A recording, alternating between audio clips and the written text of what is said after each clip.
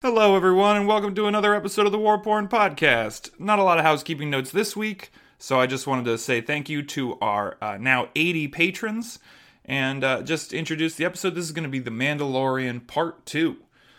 So we hope you guys enjoyed the first episode, and if you haven't, it's already live on the channel, so go check it out. Otherwise, this is Mandalorian Part 2. Enjoy! Do-do-do-do-do. This is the theme song. War porn Song.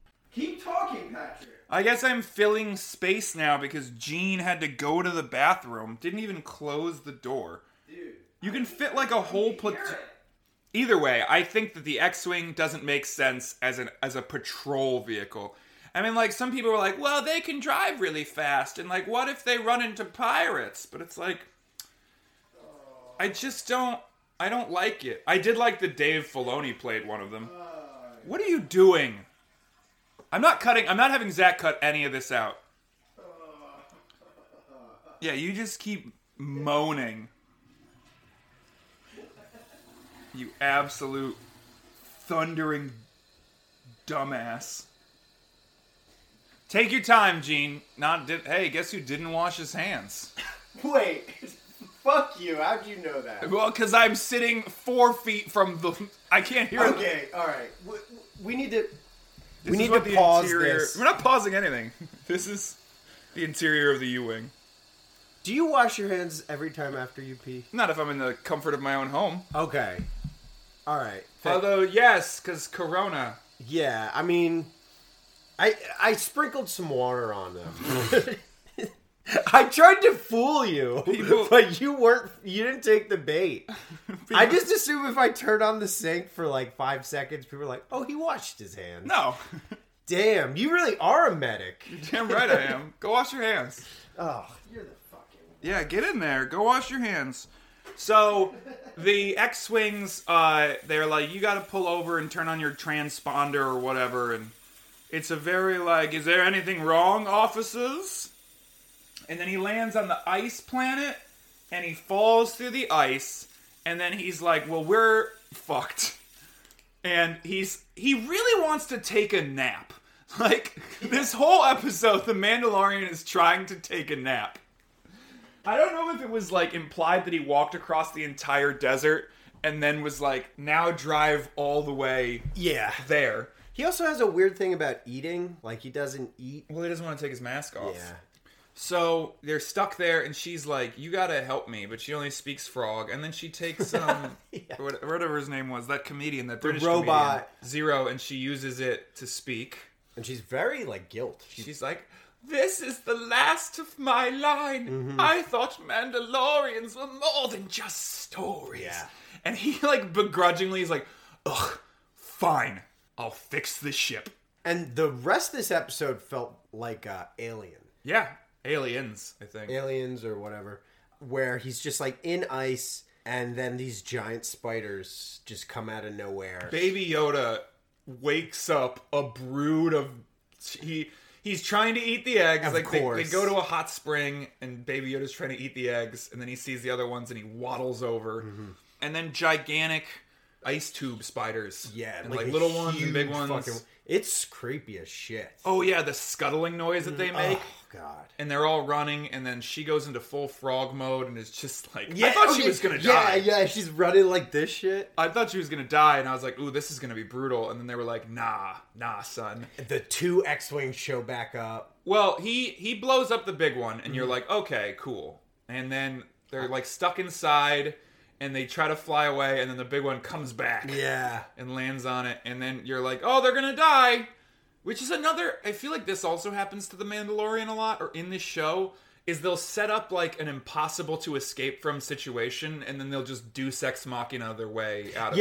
Yes. I noticed that very much. This happens a few times. Especially in the finale. Yeah, oh my god. The finale is literally 30 minutes of setup for a Deus, but you don't care because you're like, well, this is dope. Is it Deus or Deus? I think it's Deus. Deus Ex Machina. Deus Ex Machina. Like poop Deus Ex Machina. Poop Ex Machina. Because it's poopy. Because it's poopily done.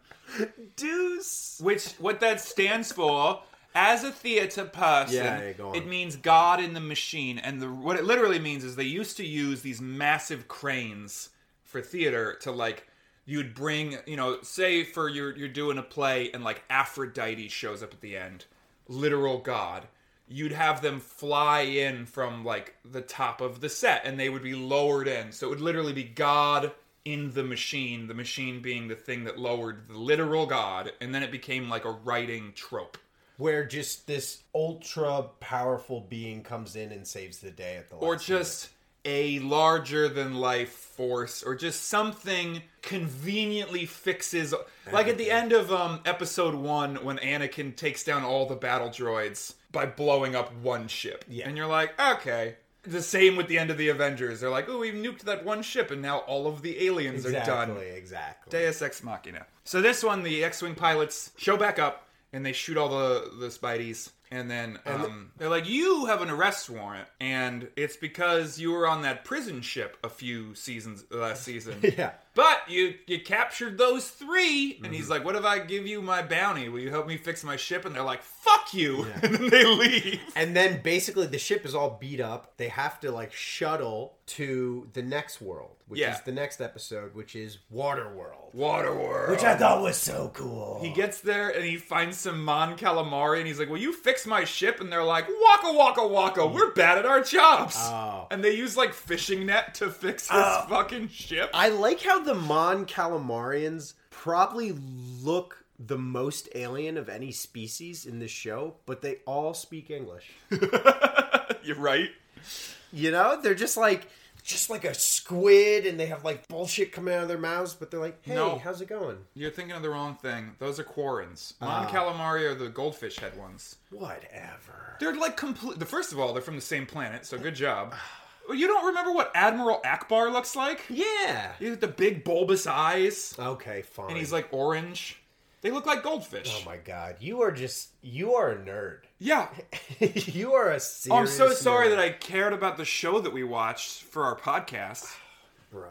I can tell Gene's tired because he just doesn't want to talk about Star Wars anymore. The Milky Way is going to fuel me for this last 3 hours of this episode. So, that episode, Bo-Katan and 2 other Mandos show up, and they're like, Mando, we need your help. Help us take on, like, an Imperial cruiser or something? Yeah. Or is it a transport ship? Some sort of something weird. And he's like, fine. Yeah. Honestly, don't remember much. They just invade. It's like a big shooting gallery. Shoot some stormtroopers. At the end, there's like a hallway they can't get through, and Mando's like, hold on.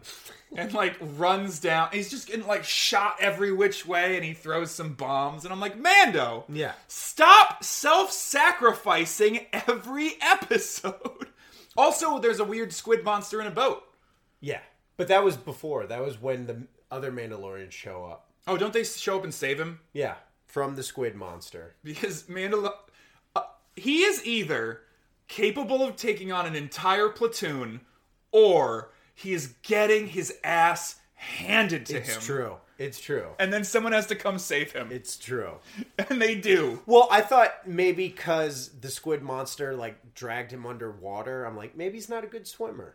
Well, not with that armor. Yeah. So. Although, I think it's supposed to be really light. Because, like, when he holds the bucket full of it, it doesn't seem crazy heavy. We should write a letter to John Favreau. Dear John Favre Beans. Farva Beans. Dearest Jonathan Favre Beans. So, yeah, so they like, basically destroy the Imperial cruiser. No, they capture it. Pay more attention. They capture it, and the head Mando... Bo-Katan is, like... played by Starbuck from Battlestar Galactica. Oh, I never watched. You've never seen Battlestar Galactica? No. I know you had that tweet that started your comedy career. Yeah, that's what started it. Yeah. She's a very, like, well-known science fiction actress. Okay. But she said something like, oh, you were raised in a cult. We are allowed to take our helmets off. Yeah, so he's shocked when they take their helmets off. And she's like, you are in the Children of the Watch.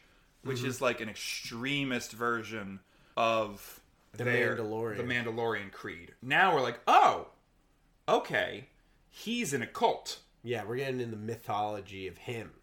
So, Bo-Katan is currently aiming to be the Mandalore. I think she was in the Clone Wars. Mandalore has been, like, glassed by the Empire. They're all scattered to the winds. And now we've learned that our Mando doesn't need to keep his helmet on. Yeah.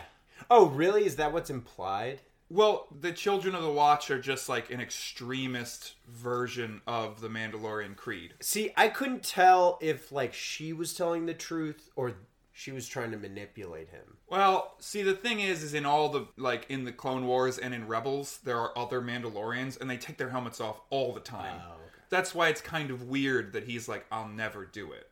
Gotcha. And it's sort of implied that Boba Fett doesn't take his helmet off because everyone would recognize him as a clone. And then he makes a comment about that later in the season. Mm-hmm. When they're like, oh, they'll recognize me. Because, like, of course they would. Oh, there are hundreds of thousands of him. Yeah. So, I forget how that episode ends. She tells him where to find a Jedi. You're looking for the chapter 12? Oh, yeah. What was that? The siege? They go back to Navarro, and he has to get his hoopties, like, super fucked up, because the Mount Calamari's used, like, fishing net, and, like... This was a great episode directed by Carl Weathers. Yes. So he goes back to Navarro. Carl Weathers has fixed the town, and now Cara Dune is like the marshal. Mm-hmm. And they're like, Mando, we'll fix your ship, but you have to help us take on this fortified base. And they bring along the fish guy from the first episode. And he's like trying to redeem himself. Yeah, but he's like, doesn't want to be there. I love, it's a smart choice to put like a comedian up against exactly stoic metal face, because he's quiet and boring, and like having someone just bouncing Star Wars jokes off of him and then just deflect it. It's great. And he says stuff that I feel like the audience would say. You know, where he's like, are you sure you want to do this? Just like kind of being a putz and like questioning everything. What was that actor again? Horatio Sands. Dude, you didn't grow up watching Horatio Sands on SNL? I mean, I'm sure I've seen him. He was in like 2 sketches. So he was the Pete Davidson of his day? No, because no one wants to fuck Horatio Sands. I'm sorry, Horatio, if you're out there listening, I'm sorry, but we would love to interview you for this podcast. We absolutely would love it. Yeah, Horatio, if you're just catching up on our podcast. Yeah. This episode gave us a little more backstory. First of all, they referenced metachlorians. They said Baby Yoda's M count. Oh, I didn't pick up on that. You don't pick up on anything. Yeah, because I'm a moron who can't read. Because you don't enjoy things. I'm too busy listening to death metal. I'm too busy having sex and playing music. Yeah, basically. I'm so sorry. Yeah, well, I'm not, so I paid attention. Do you know how hard it is to fuck beautiful women and like have this on in the background? You know? Hold on, I gotta take notes or Pat's gonna get angry. Because he's obsessive. Just like 69ing and you're like, what, did they just reference midichlorians? Oh my god, it was cool. So they're like cloning. They're trying to clone Baby Yoda, I think, because they've got all these like grotesque things in a pod. Mm-hmm. And they're like, yeah. They're like, the M count of this being exceeds hergity burgity dur. Yeah, those exact words. Yeah, and then they like turn off a gravity generator or something so that the lava comes up. There's so many, like, funny stormtrooper deaths in this episodes where they're like, "Wah!" They go, like, flying past and the other guy's like, huh? No, he'll just, like, tap him on the leg and he goes falling into this endless pit of lava and shit. They do stormtroopers dirty. In the season 1 finale, she shoves one of them face first into her metal forge and he, like, screams the entire way in. And I was like, whoo! That's a lot! This show, if nothing else, is stormtrooper death porn. They love killing stormtroopers. Every which way. They like blowing, like she like uses her hammer to like smash one of their faces, like really just. I noticed that like Boba Fett will like smash one of their helmets, but you never see their face. Oh god, no. You just see like the plasteel go flicking away. So they get into an APC, like a hovering cool vehicle. Oh, it was dope. Mm-hmm. And they get into it and they drive it off the cliff. And like they're all freaking out. I'm like, doesn't this thing have like anti-grav? Like isn't whatever. So they land and they're driving and there's some TIE fighters and we have like a really long extended it's cool fight chase scene. I think the Mandalorian flies ahead and gets the Razor Crest. Doesn't he fight them with the Razor Crest? I think he does. Yeah. He like flies over Navarre, he shoots a bunch of the TIE fighters, and then they're like, alright, your ship's fixed. And he flies off to go find the Jedi. Mm-hmm. This was one of my favorites. So we open on like this dark, misty, Hamlet-looking, burnt-out woods. Very Star Wars. I was like, this is a dope Star Wars planet. So sick. And they're like standing on the walls of a castle, and just 2 lightsabers ignite. 2 whitish silver, Ahsoka Tano. Yeah. Just, first of all, I'm annoyed because their head lecus are too small, but like, whatever. Oh my god. They're supposed to be bigger. Don't you remember Shock T? Of course you don't. I never watched the clone. No, Shock T was in Revenge of the I Sith. thought Shock T was a member of Public Enemy. Shock T is like another one of that race. I forget what they're called. I forget what Ahsoka Tano is called. Either way, it's what's her name? Rosario Dawson. Oh, that's Rosario Dawson? In what world did you not recognize her? I was like, I feel like I know that, but... Togruta. Togruta. That's what they're called. Dude, she had, like... Her skin was orange and she had tails on her head. You seriously didn't recognize Rosario Dawson? I'm not... Okay, I've seen, like, 2 movies with Rosario Dawson. You've never seen... She was in Kids, which I'm sure you've never seen. You've never seen Waiting? Or not Waiting? Clerks 2. You've never seen Clerks? I saw Clerks 2. Was she not in Clerks? Was she in Clerks 2? She was in Clerks 2. And other you didn't see Daredevil? No. God, no. The show. Oh, yeah, I saw the show. The show she was prominently featured in. Oh. Yeah. You know what? I'm sorry. I'm sorry. Much. You're like, you don't know who Horatio Sands, 90s SNL actor under a pound of blue makeup is? But then Rosario Dawson shows up and is just like, hey, what's up? I'm Rosario Dawson. And you're like, oh, that's her? I couldn't tell because they put a little bit of orange tint on her. Look. Someone just in the comments said, Gene doesn't catch on to anything. Yo, fuck the fuck off, bro. I could do like a Freudian analysis. Could you? Yeah, if you really wanted to, but I tried to do it for Iron Giant, you're like, that's not the point of the movie! Dude, first of all, Freud is like a hack, and like, you're still using Freudian psychology? Hey, you know who else does that? Slavoj Žižek. So how about also a hack. Oh, get the fuck out of here. You're still using, like, straight up everything is about wanting to bang your mom. Prove me wrong. Okay. I'm not... Not every story is Oedipus Rex. But it could be. Where do you think Mando's rage comes from? Because he didn't bang Because his mom died before he could bang her. That's why. So Rosario Dawson, Mando shows up and they're like, if you go kill that Jedi that you're here to befriend, I'll give you this spear made of adamantium. Whatever. I'm being facetious. You're trying to be funny. I am trying to be funny. Thank you for ruining it. He goes out into the dope ass woods, and then she appears, and they have like a brief fight, which is dope. Yeah. Oh, it's amazing. But then he's like, Bo-Katan sent me, and she's like, oh. Was it about that? And then Baby Yoda is there, and then we have like the most adorable scene where she's like meditating with Baby Yoda, and then she's like, his name is Grogu. Which great name. I love that name. Grogu. I love that the internet was like, It's like, what? What's his name? Gonna be Carl? Like, come on. His name is Baba Yoga. His name is Steve. His name is Adai. It's Yoda backwards. Adoy. His name is Adoy. Wait, do you know that scene you've seen Monty Python and the Holy Grail? Yeah. Where he's like, and what is your name, Enchanter? And he's like, there are some who call me Tim. It's so funny. We find out he survived the Jedi Purge because I hope just because he's too small for Anakin to have noticed. Yeah, that baby murdering scene. Oh, that scene is like beloved by the fans. Really? Yeah, it's hilarious. I've seen memes about that Yeah, scene. it's like meme central. Hey there, there, Master Anakin. Oh my god. I love that movie because Anakin goes from like a bad day to full-on child murder. Child murder. He's like, ugh.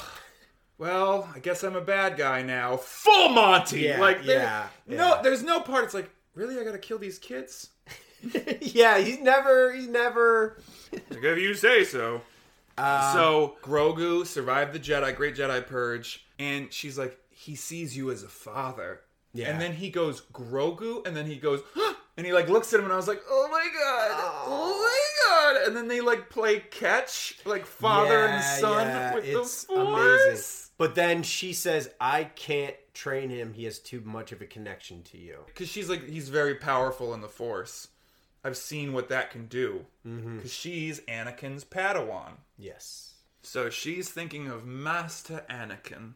Yeah. She like implied that. And then she says, oh yeah, by the way, the lady who runs the castle town, she's a bitch. She's a no good bitch. Yeah, But you were like, wow, Star Wars. Yeah. Okay. Yeah. She's like, oh, that bitch. I guess she like, I don't know. It's okay for Togrutas to swear. Yeah. And they're like, hey, let's team up and we'll kill her. And they do just that. I love seeing, what's her name? Ahsoka Tano. Ahsoka Tano. Seeing her fight with the two lightsabers. Lightsabers are so cool, and it's so sweet to see people just cut shit up with them. And finally you get to see a lady who has two of them, and it's like amazing. I love it. I love the guns that the guys in the towns have. They look like AKs. It's pretty sick. I like that it was like a Western and they they combined so like it. Mando's having this like Western where he's going between alleys and he's on the rooftops and he's shooting like a little bit of a stand. It kind of had like a Crouching Tiger, Hidden Dragon where he's like running from the rooftops, and then she is in this slow, laborious battle standoff. Like I love that it was the one strip between like koi ponds. It felt so much like a Japanese castle. Yes. And she's got the spear and Ahsoka's got the two blades and they're just fighting each other. Yeah, and we learn that Beskar can go toe-to-toe with a lightsaber. Yes. I think this is the first time we've ever seen an extended combat sequence with a lightsaber not against another lightsaber. Exactly. And it was really awesome. Cool. It was like more violent than when it's two lightsabers on each other. And it was just interesting because it was like a spear. So she was doing more interesting... Yeah, exactly. Which paid off later. And then Ahsoka, I don't remember how she beats her. Like gets her to drop it. But she like captures her and is like, tell me where Admiral Thrawn is. And I was like, oh shit! Because Rebels left off with the main character of that show, Ezra, who's like a Jedi Knight, or Padawan that becomes a Jedi Knight, like goes into hyperspace or something with Admiral Thrawn and is like lost. And so Ahsoka's like looking for him. I guess. I think it's implied that she's looking for Ezra. So that's cool. I'm assuming that's what her show is going to be about. Oh, she's getting a show. Right after that, Disney was like, hey, we're doing an Ahsoka Tano show. I'm fine with that. A Rebel Raider, or a Rebel, what did they call it? Rangers of the New Republic. Rangers of the New Republic. Buzz Lightyear and the Rangers of the New Republic. Yeah, I mean, we could talk about this more later, Rangers. But they're already working on 3 other spin-off series. And my thing is like... 10. What? There's 3 from this, but there are 10 total shows that they announced. There's Rogue Squadron, there's The Bad Bunch, there's Obi-Wan Kenobi, who Hayden Christensen is coming back for. Who wants to watch that shit? Are you joking? Do you know how excited the fan base got that Hayden Christensen is coming back? Who cares? Everyone. My thing is like... You are so wrong. It's taken so much effort to have like one good show. Why not stick with that for a while? That's not how Disney works, my dude. No, they're just like this, like... Everything has to be Marvel. Marvel makes money. I'm already like... I think they're going to dilute the product again. Oh, yeah. To the point where you're like, I don't give a shit. Dude, that's going to happen. Okay, here's what you need to do. Is you have to accept in your heart that Star Wars is never going away. And it's going to be waves of sometimes good and sometimes awful. It's been that way since the 1970s. And remember those first 3 movies are pretty good, and then the prequels were like, ugh, and then the new, and like every so often we get a good Star Wars thing, and then we get some bad Star Wars. Basically, I see it as the original trilogy, amazing. Everything else, hot garbage. You liked Rogue One. Yeah, Rogue One was okay, but I think this blows Rogue One completely out of the water. Yeah, I guess I agree. So, I think she defeats the lady and then gives Mando the spear. She's like, hey, there is a spot you can take Grogu, and he can meditate, and maybe a different Jedi will come. Oh, yeah. But I'm not... Bye-bye, I'm leaving. And then she leaves. And then they go to this planet, puts Baby Yoda on this little spot. He starts having a Force vision. And he creates like a giant blue beam into the sky. And then... Classic. Lo and behold. Slave 1. Yes. Flies in. Mother. I yelled. I was like, oh! Yeah. What? Oh, shit! It's Boba Fett. I knew he was coming, but like, oh, that's Slave 1. Yeah. And are you a little surprised now that like 2020 and we're like, maybe we shouldn't call them master bedrooms, that we have a ship called the Slave 1? I was thinking about this because the other day you said people are trying to not use the word slave anymore. It's a word. Like, it's just a word. Yeah, I guess. I mean, I feel like, this is definitely a way deeper discussion than just a Star Wars thing, but like, I feel like if we were to try to stop using that word, we would almost kind of be erasing history a little bit. Because slavery has been around for, like, in many different forms and stuff. I agree. And so if we just, like, it would feel almost like censorship to try to take that word out. I agree. I'm still shocked that Disney's going with it. Oh, yeah, absolutely. Because it's Disney. Yeah. You'd think that they would want it to be like the Happy Yay Fun Slide. Although I don't know if they ever say the name of the ship in the show. No. So, Boba Fett shows up with Fennec Shaw, I think her name is? Yeah, she's sniping. And she's like, I got shot by your friend of the show, Jake Cannavale. Yeah. And she's like got a cyborg gut now that she shows off. She's like, look at this. Look at me. Yeah, it's pretty cool. I like her. She was on Agents of S.H.I.E.L.D. Oh. For a long time, maybe the whole time. She's a wonderful actress. It's cool to see her in both Marvel and Star Wars, just being a badass.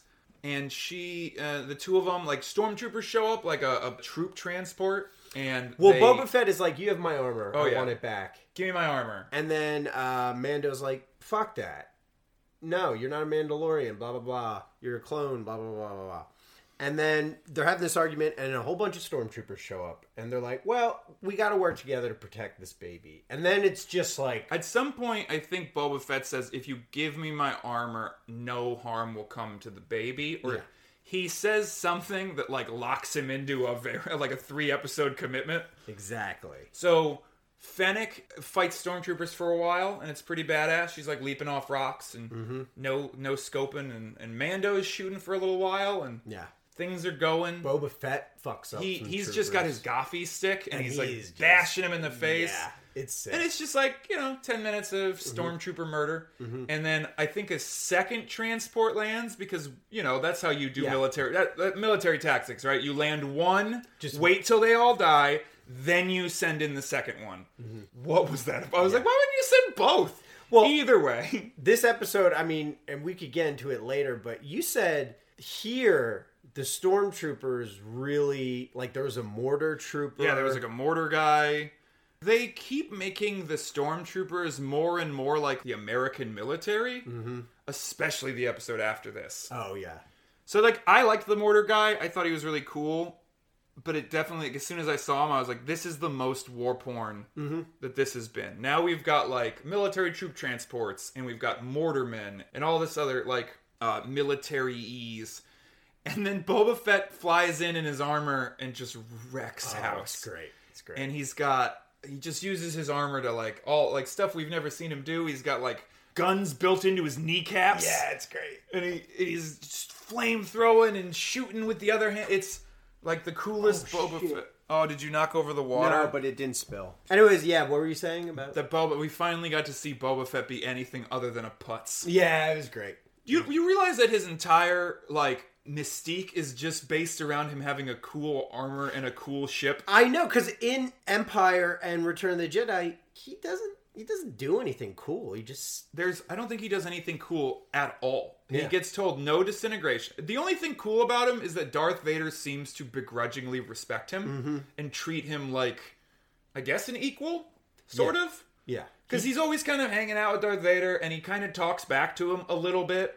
He's like, I'm going to put him in carbonite. And he's like, he's no good till he's dead. And he's like talking back to The Darth. Empire will pay you handsomely either way. And so it's like, okay, he's a badass. He's talking shit to Darth Vader, but he doesn't do anything. Yeah. And then in this, he fucking does. He fucks shit up. Although still, just so many, they just love murder. I've started a game.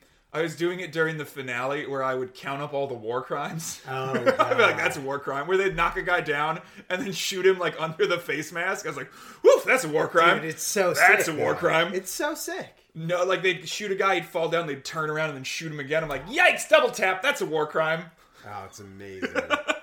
So then they send in a bunch of dark troopers who are basically these unkillable robots. And they capture Baby Yoda. And they take him back to Moff Gideon's ship. And then Moff Gideon's ship pieces out. Before they do, it shoots the Razor Quest. And it just gets destroyed. Obliterated. And you're like, damn, this is the ship. Like, so many episodes were dedicated to, like, fixing it. And it's just gone. They just blew his hoopty up. Yeah. I was legitimately sad. I had just finished building the Lego set, too. Oh, really? There were so many memes of people who were like, well, I guess I don't need to build it. It would just be the broken up Legos. And Mando's like, whatever, it happens. Oh, he's so sad. He's like walking through the wreckage and he finds the ball and he puts the ball in his... But I felt like he was more sad that Baby Yoda got... Well, I would hope so. Yeah. But like, he's just lost everything. He lost his special lightning stick gun. He lost the Razor Quest. God, I can't. The Razor Quest? He lost a Razor Quest? Oh, bro. He forgot where his jetpack was for a while. He's sad. He's a sad boy. He's a sad boy. Then the episode ends. He goes back to Dave Navarro. He goes to Cara Dune and he's like, I need your help. And she's like, I can't. I work for the New Rebellion now. Or the New Republic. There are rules now. And he goes, it's the Empire. She's like, where are we going?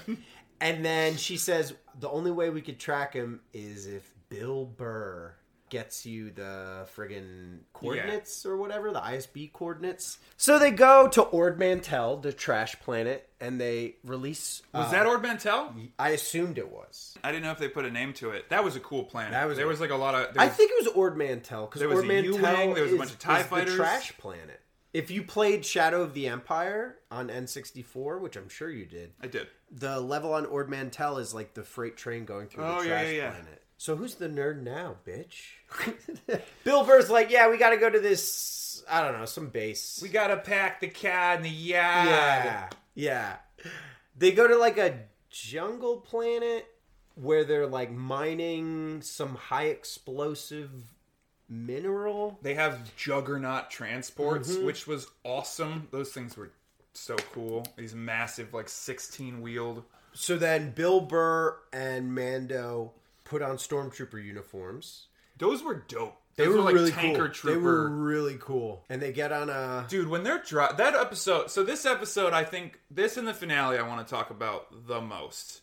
Because this episode really gave a lot of backstory and nuance to, like, stormtroopers and the Empire and Mando and Bill Burr. I also love that he's like roasting him as they're driving. He's like, your rules seem kind of flimsy. Is it you can't show your face or you can't take the armor off? Yeah. Or is it... It's great. It's great. Making fun of him. He's like, you people. And by the way, I mean Mandalorian. Yeah. Like, he's being space racist. Yeah. It was great. Some rebel pirates, quote unquote pirates, show up trying to blow up the transport. Prolonged fight scene, which was cool. But later you're like, oh... They were the good guys. So the Mando fights off, like, the rebels, like, who would have been the good guys in any other show. And then as they're, like, driving into the base, all the stormtroopers are, like, cheering and saluting them. And then they're treated like people. Mando has to go, like, use a terminal that's, for whatever reason, in the officer's mess. and the only restriction is that you have to show your face. Yeah. Not specifically a face in the system. Just a face. Just hold on. Do you have a face? Yeah. It's like those, are you a robot? Yeah. This is the galaxy's version of are you, so droids can't use it. It's just a box you check. Dude, and Mando takes his helmet off, which is big. And shows his face, and once again, he's just a guy. But he looks terrified. Yeah. Yeah, it's very interesting, the difference between him with the helmet and him just, like, looking scared. He looks scared all the time when he takes his helmet off. Well, yeah, no one's seen his face in, like, 3 decades or something. Yeah. And then they get into a conversation with an Imperial officer. Because Bill Burr was once a Imperial sharpshooter. Yes. And then that officer made a bad call that got, like, all of Bill Burr's friends killed. Mm-hmm. And he's kind of bragging about it. And honestly, some really phenomenal acting from Burr. Like, I heard a rumor that in his first episode, he kind of felt like everyone was acting circles around him. I don't know if he said it in his podcast or something. So he, like, definitely brought the thunder. Because it was one of the best scenes in the show. Yes. But it really added this, like, flavoring of, like, okay, here's Bill Burr. We like him. We like this character. He's ex-Imperial. He's upset that all these stormtroopers and stuff got killed. So he shoots the officer in the face, which was awesome. It was amazing. But then they go and kill all these stormtroopers. And I'm like, bro, you were just upset that stormtrooper, like, you're like, you were the reason all these stormtroopers died. And then he's like, woo! Pew, pew, pew! Fuck these stormtroopers! Well, I think Bill Burr was upset that all the stormtroopers died, but there were also, he mentioned, like, civilians in the city who died in that I forgot about that. And I guess the whole city got blown up or something. Yeah. But no, I didn't even think of that he was upset that his comrades got killed, and then he turns around and just shoots a bunch of... And as they're leaving, he has, like, a heroic moment where he sharpshoots the base, and he hits the and he blows up the whole base. And it's like, well, you just killed everyone.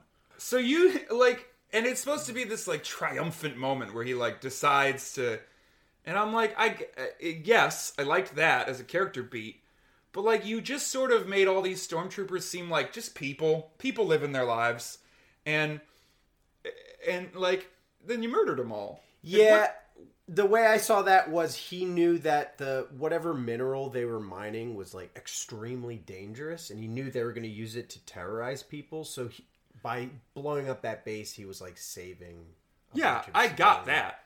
But Disney keeps pulling on this thread of, like, the Empire is just people until we don't want them to be. Yeah. Like, for half the episode, the Empire is people until we really want to shoot them a bunch. We want to blow them up. And then that's why you can't see their faces. Yeah. Because we're going to murk them. And then you kind of find out that, like, those rebels were trying to stop for the same reason as them. And you're like, oh, so the Mando just killed, like, a bunch of innocent people. Yeah. Who were just trying to stop the Empire. And it's like, I liked that idea. The Mando doesn't give a shit about anything. He just cares about Baby Yoda. But, like, he kind of does care about, like, anytime the New Republic is involved, he goes out of his way to try and, like, not do anything. Like, he doesn't fight the X-Wings. Or when they find the one living guy on that New Republic transport, he tries really hard to save him. Mm-hmm. And he's like, well, I don't want this kind of heat on me. But it kind of feels like he cares. I think his sympathies are with the New Republic. Like, and he doesn't want to kill anyone he doesn't have to on their side, but he's not with their cause. Does that make sense? Yeah. He is a Mandalorian after all, and the New Republic is so allied with the Jedi that there is kind of this animosity. Do you think... Well, he doesn't even know who the Jedi are. That's because true. Somehow in Star Wars, everybody keeps forgetting that the Jedi exist. Yeah, it's really weird. Even though they, like... Okay, so the finale... Let's get to that. And then we can talk about all our opinions and wrap this up. The finale of Season 2 felt like Rogue One to me. Because the first half felt like a lot of setup... and a lot of, like, let's get the pieces where they need to be so that we can do a 20-minute Star Wars fan service. Yes. It felt just like Rogue One. Here, hey, in the beginning of the episode, they go and they find that guy, they get the Lambda shuttle, and then they go find Bo-Katan, and they build their team, and they plan out the heist, and then even clearing the ship kind of felt like... Yeah. we got to do that. It was cool. It felt a little predictable. Yeah, like, I will say, and then this is the same problem I had. The episode starts with the Lambda shuttle, which is awesome. I love seeing that thing. I think it's a really cool design. They board it. The one guy shoots the other guy, and he's like, do you know how important this guy is? And he sees Cara Dune, and he's like, oh, you were on Alderaan. I watched your planet get destroyed. And in my head, I was like, how did you get off the Death Star before it exploded? But whatever. So he's like, I saw your planet get destroyed. And she's like, basically like, fuck you. Mm-hmm. And he's like, do you know how many people were on the Death Star? Do you know how many people got killed by you terrorists? And I was like, why are you opening your episode by making me think about that? I think it was very poignant, to be honest. But, like, why bring it up?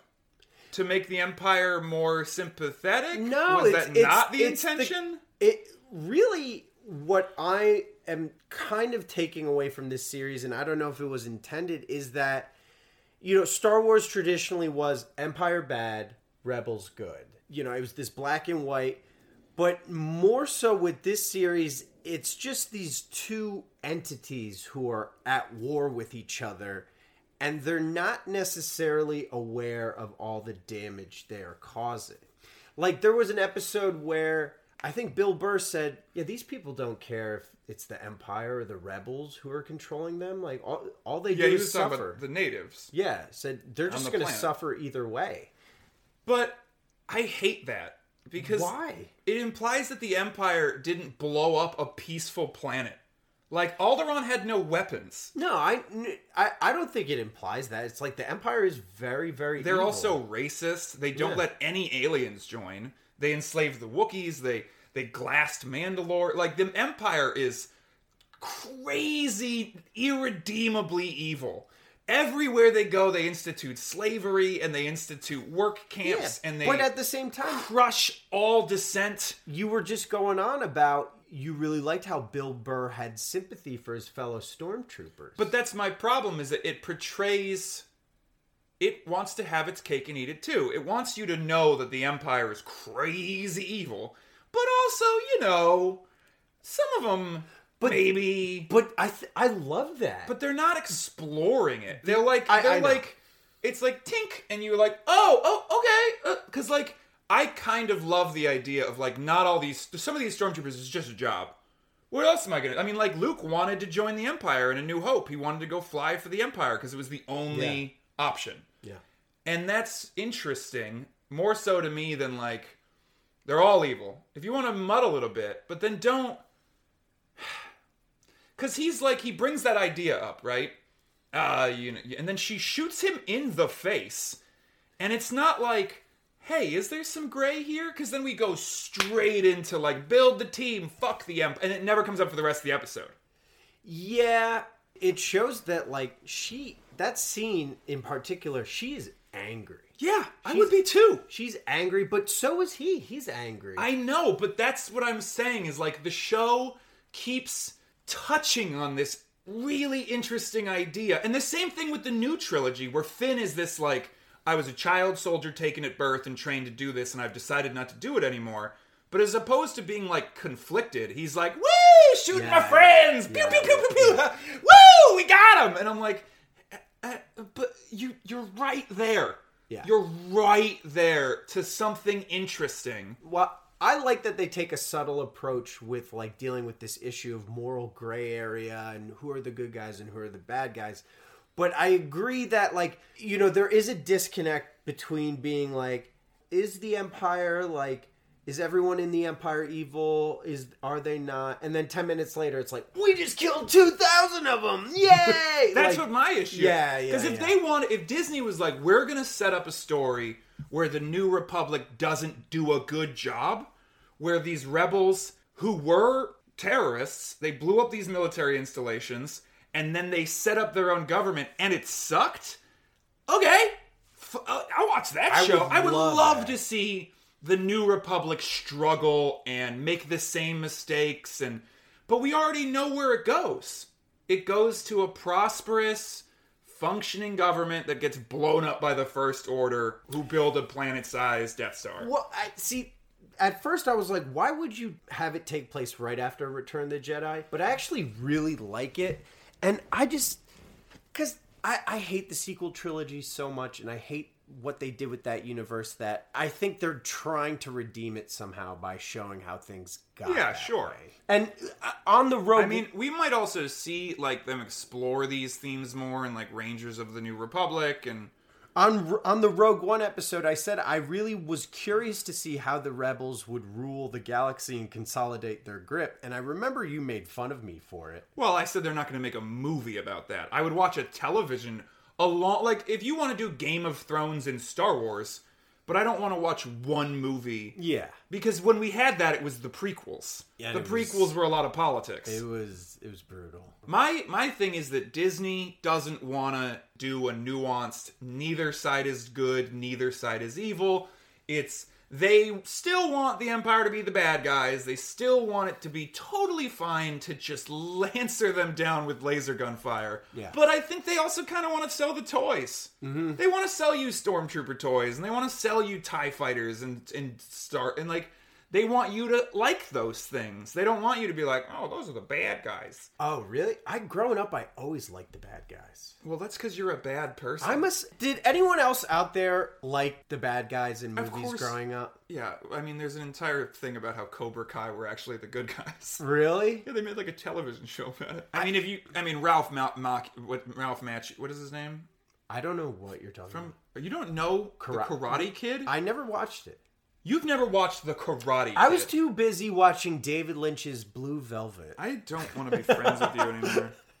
I just think that Disney... It's like, if you're going to do it, but don't keep, like, teasing it and then being like, ha! Well, I guess it's totally fine. What you're trying to say is that it's hard to have elements of that conversation around morality in the greater context of this space romp. And part of the space romp is just gleeful murder. But it's also people. I mean, like, this show is a samurai western, but Star Wars is a space opera. Yeah. And in an opera, there are villains and there are good guys. Yeah. I mean, the bad guys in this wear all black and have red laser swords and they choke people with their mind. And then, like, remember the season 1 finale? Those stormtroopers at the beginning suck. They're people. They're just having a chat, but, like, they punch Baby Yoda and they're cruel, and you're like, oh, these guys suck. And when they get killed, you're like, yay! Good. Because they sucked.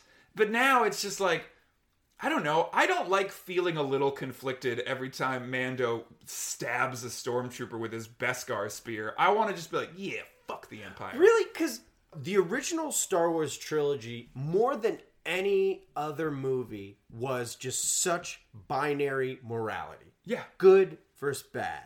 And I felt like in the 40 years it's been since then, they tried to redo that with these new movies, and I don't know about you, but I feel like I've progressed as a film watcher where that doesn't interest me. It doesn't interest me. But that's what the genre is. Yeah, but like even with the Captain America movies, which are pretty close to being like good versus evil, there's still like small elements of conflict around him being like, am I doing the right thing?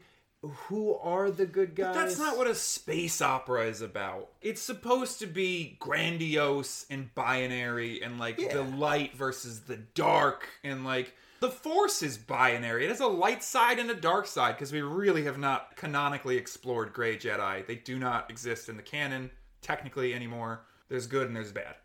I mean, like, if the Force is binary.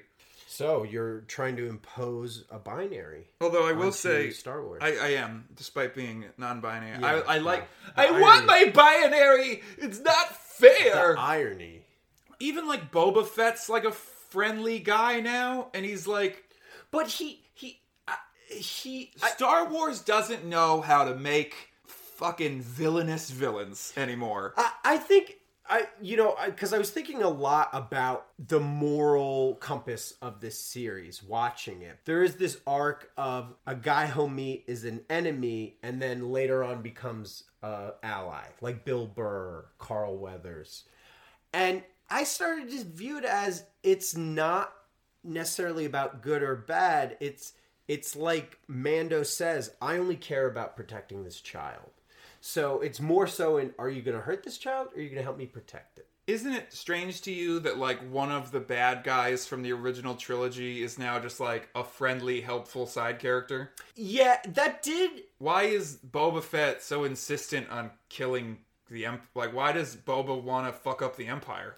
Well, he was working with them. I think it's not that he wants to fuck up the Empire, it's that he makes a promise to Mando. He says, if I take the armor, I will ensure that the child doesn't Don't you feel they softened him a bit? Oh, absolutely. He doesn't have that. I mean, maybe in his new show, he'll be... I mean, he does shoot Bill Fortuna in the throat. Like, in the throat. But, like, for 2 episodes, he's just sort of like... Yeah, he's just kind of fun. Yeah. He's like, well, Boba Fett's here.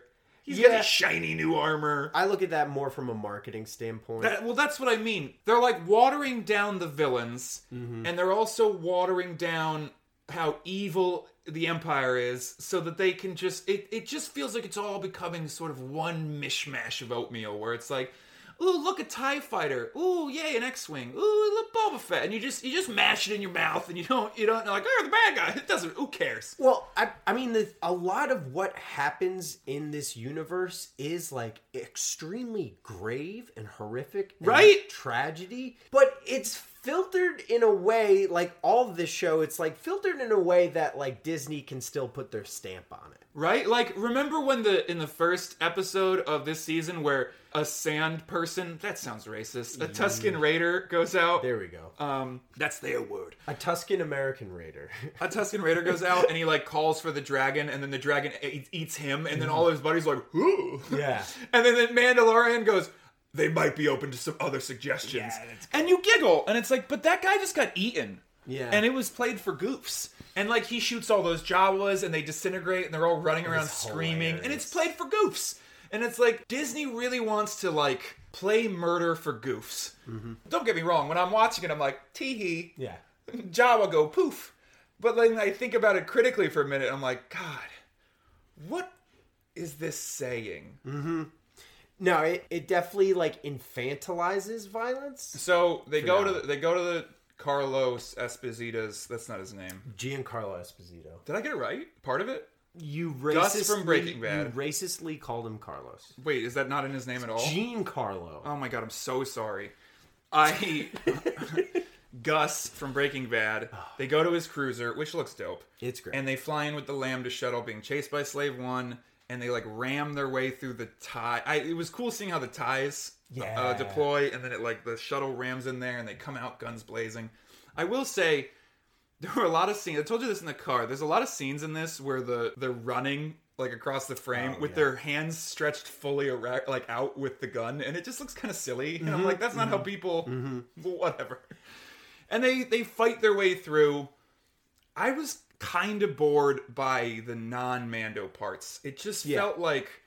It didn't feel like the first season, it felt like they were in legitimate danger. Yes. And that at any moment one of them would die. Here it was like, they're gonna rescue. It just felt like an episode of the Clone Wars where it was just like, yeah, they're going through and they're shooting stormtroopers and, oh, her gun jammed, but then she beats them to death with it. Yeah, that was sick. It had no tension. Exactly. It felt like paint by numbers. Yeah, we're gonna take this room and that room. I was like, okay, fine. I did like when he's like freaking out because the dark troopers are gonna come out, and only one of them gets out. Oh, and he fights, and he has to fight it, and it's like kicking his ass. And I was like, okay, dope. They're really setting up that these things are a threat. Yes. And he dumps the rest of them into space, and he beats the one with his Beskar spear. The dragon. Well, you were telling me the other day about you have to fight the dragon. Yes, he is the dragon, the big bad before he fight. Although in this one, the Emperor, I don't know what the trope's name is. It might be the Emperor. Whoever, like, the big bad is, usually isn't a difficult fight. Like, physically, usually he's more, like, conniving. Like the Emperor to Darth Vader. Yes. Darth Vader is the dragon to the Empire, or the Emperor. Because the Emperor, you're not really going to fight in a one-on-one, lightsaber-y. Right. Which is, what I think Rise of Skywalker kind of messed up. Because they just didn't have anyone for Rey to, like, go toe-to-toe with. And this was that, one of the many Dark Troopers, and he kills it. But then he goes and fights Gus.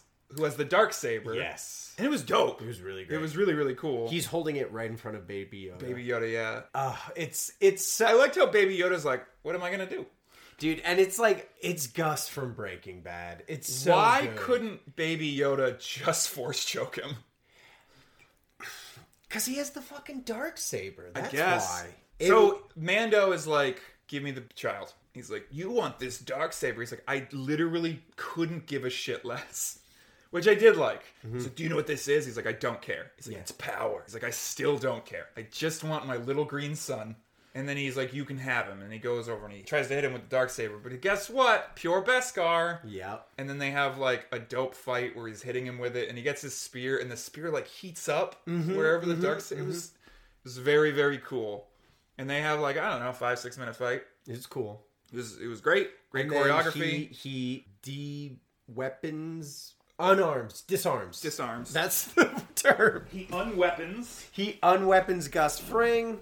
Gus is like, all right, you win. They go to the... You've defeated me. Yeah. No, I didn't say that. They go to the bridge. I will say, and some people echoed this, it's so sad that there isn't a little scene where the Mando and Grogu, like, reunite.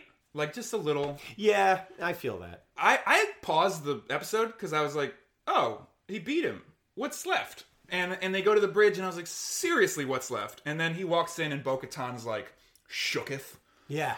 And, that monologue where he's like, well, Mandalorian, here's what's happening. You've got the Darksaber. And he's just, like, dripping with, like, tee. It's great. It's great. She needs to defeat you in combat. He's like, just fucking take it.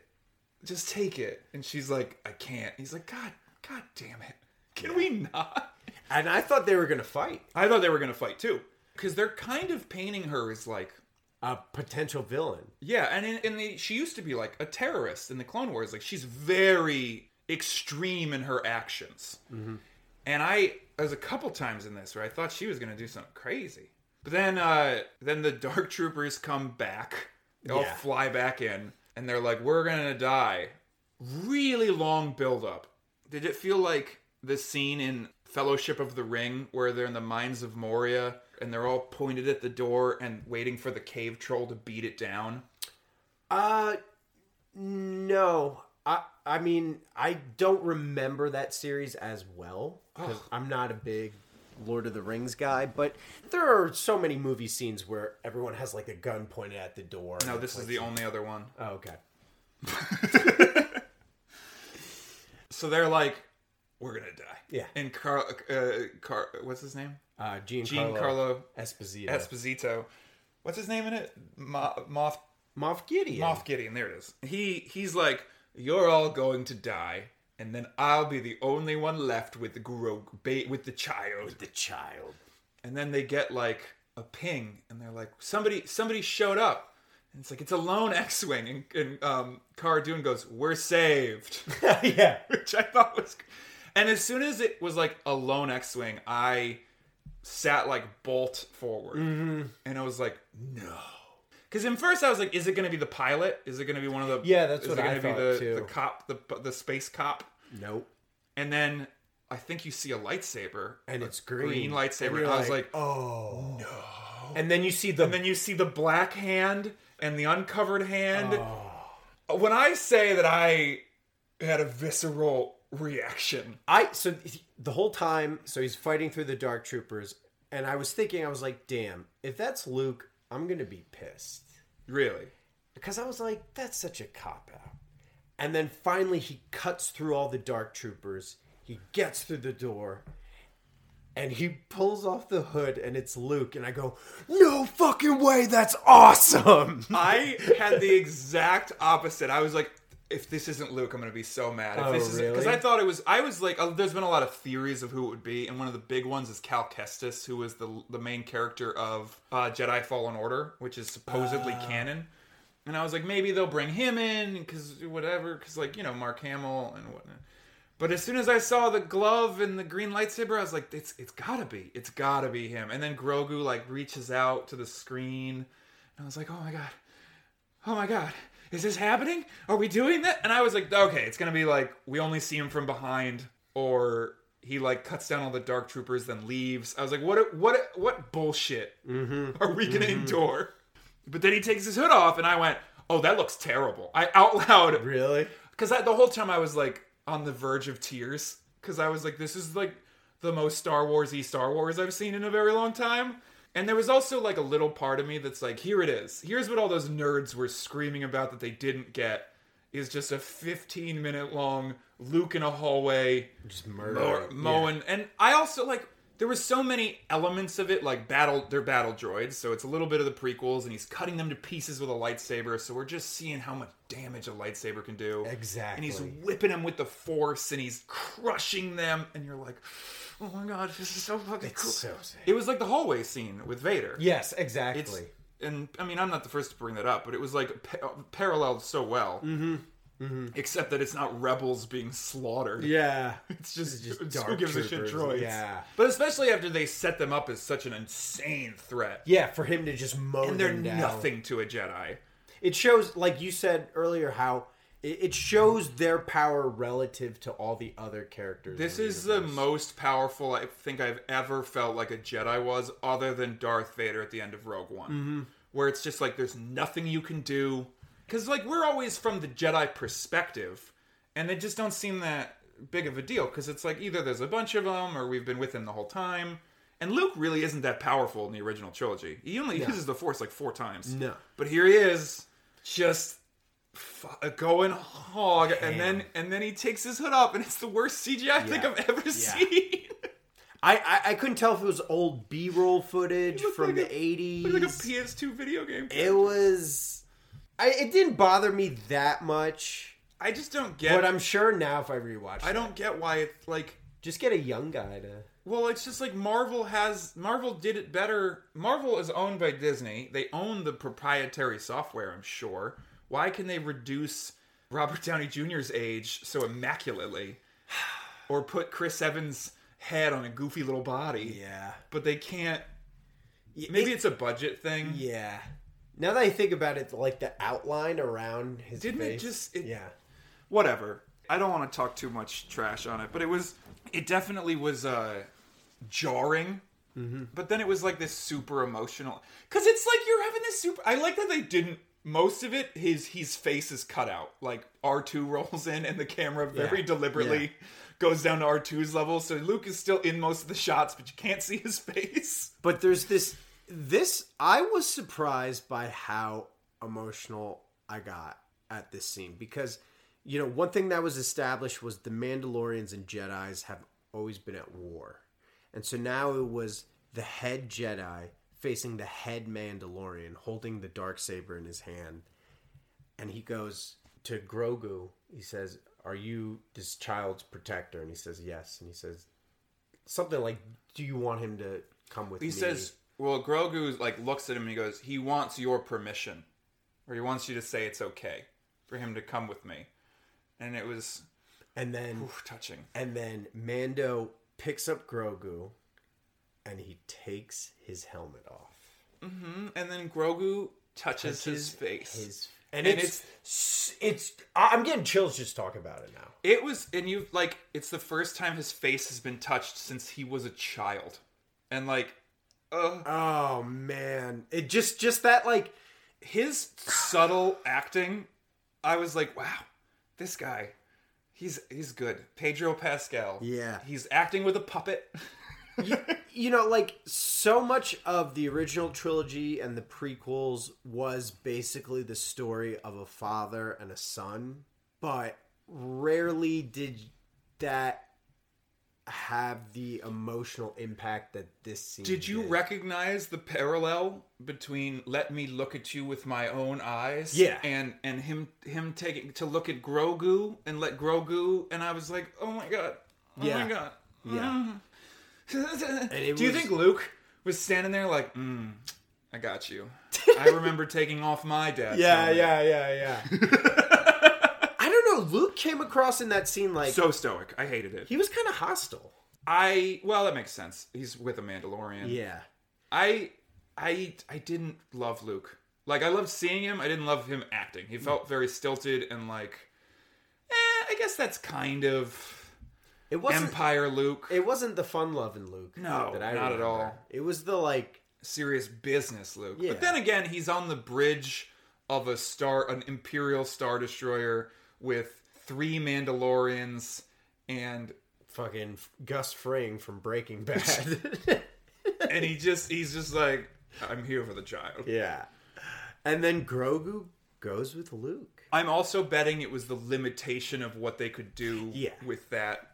Yeah. I think they wanted him to come in, say a few lines, and then immediately not look at him anymore. And then as they're leaving... I will say, R2 and Grogu having a conversation is the cutest fucking thing that's ever happened in the history of Star Wars. Just him waddling up and then R2 like leaning down. I was like, I love this. Yeah. Because Grogu even kind of was like, I don't know. And then R2's like, boop, boop, boop. Yep. I'm like, is R2 telling him do they recognize each other? Because like R2 was at the Jedi Temple. With Anakin, and he probably met the younglings, so he probably him and Baby Grogu have like history, you know. Are you saying they were like a thing? They were like mate. A lot of people are have the opinion that R2 saved Grogu, like some headcanon. I'm on board.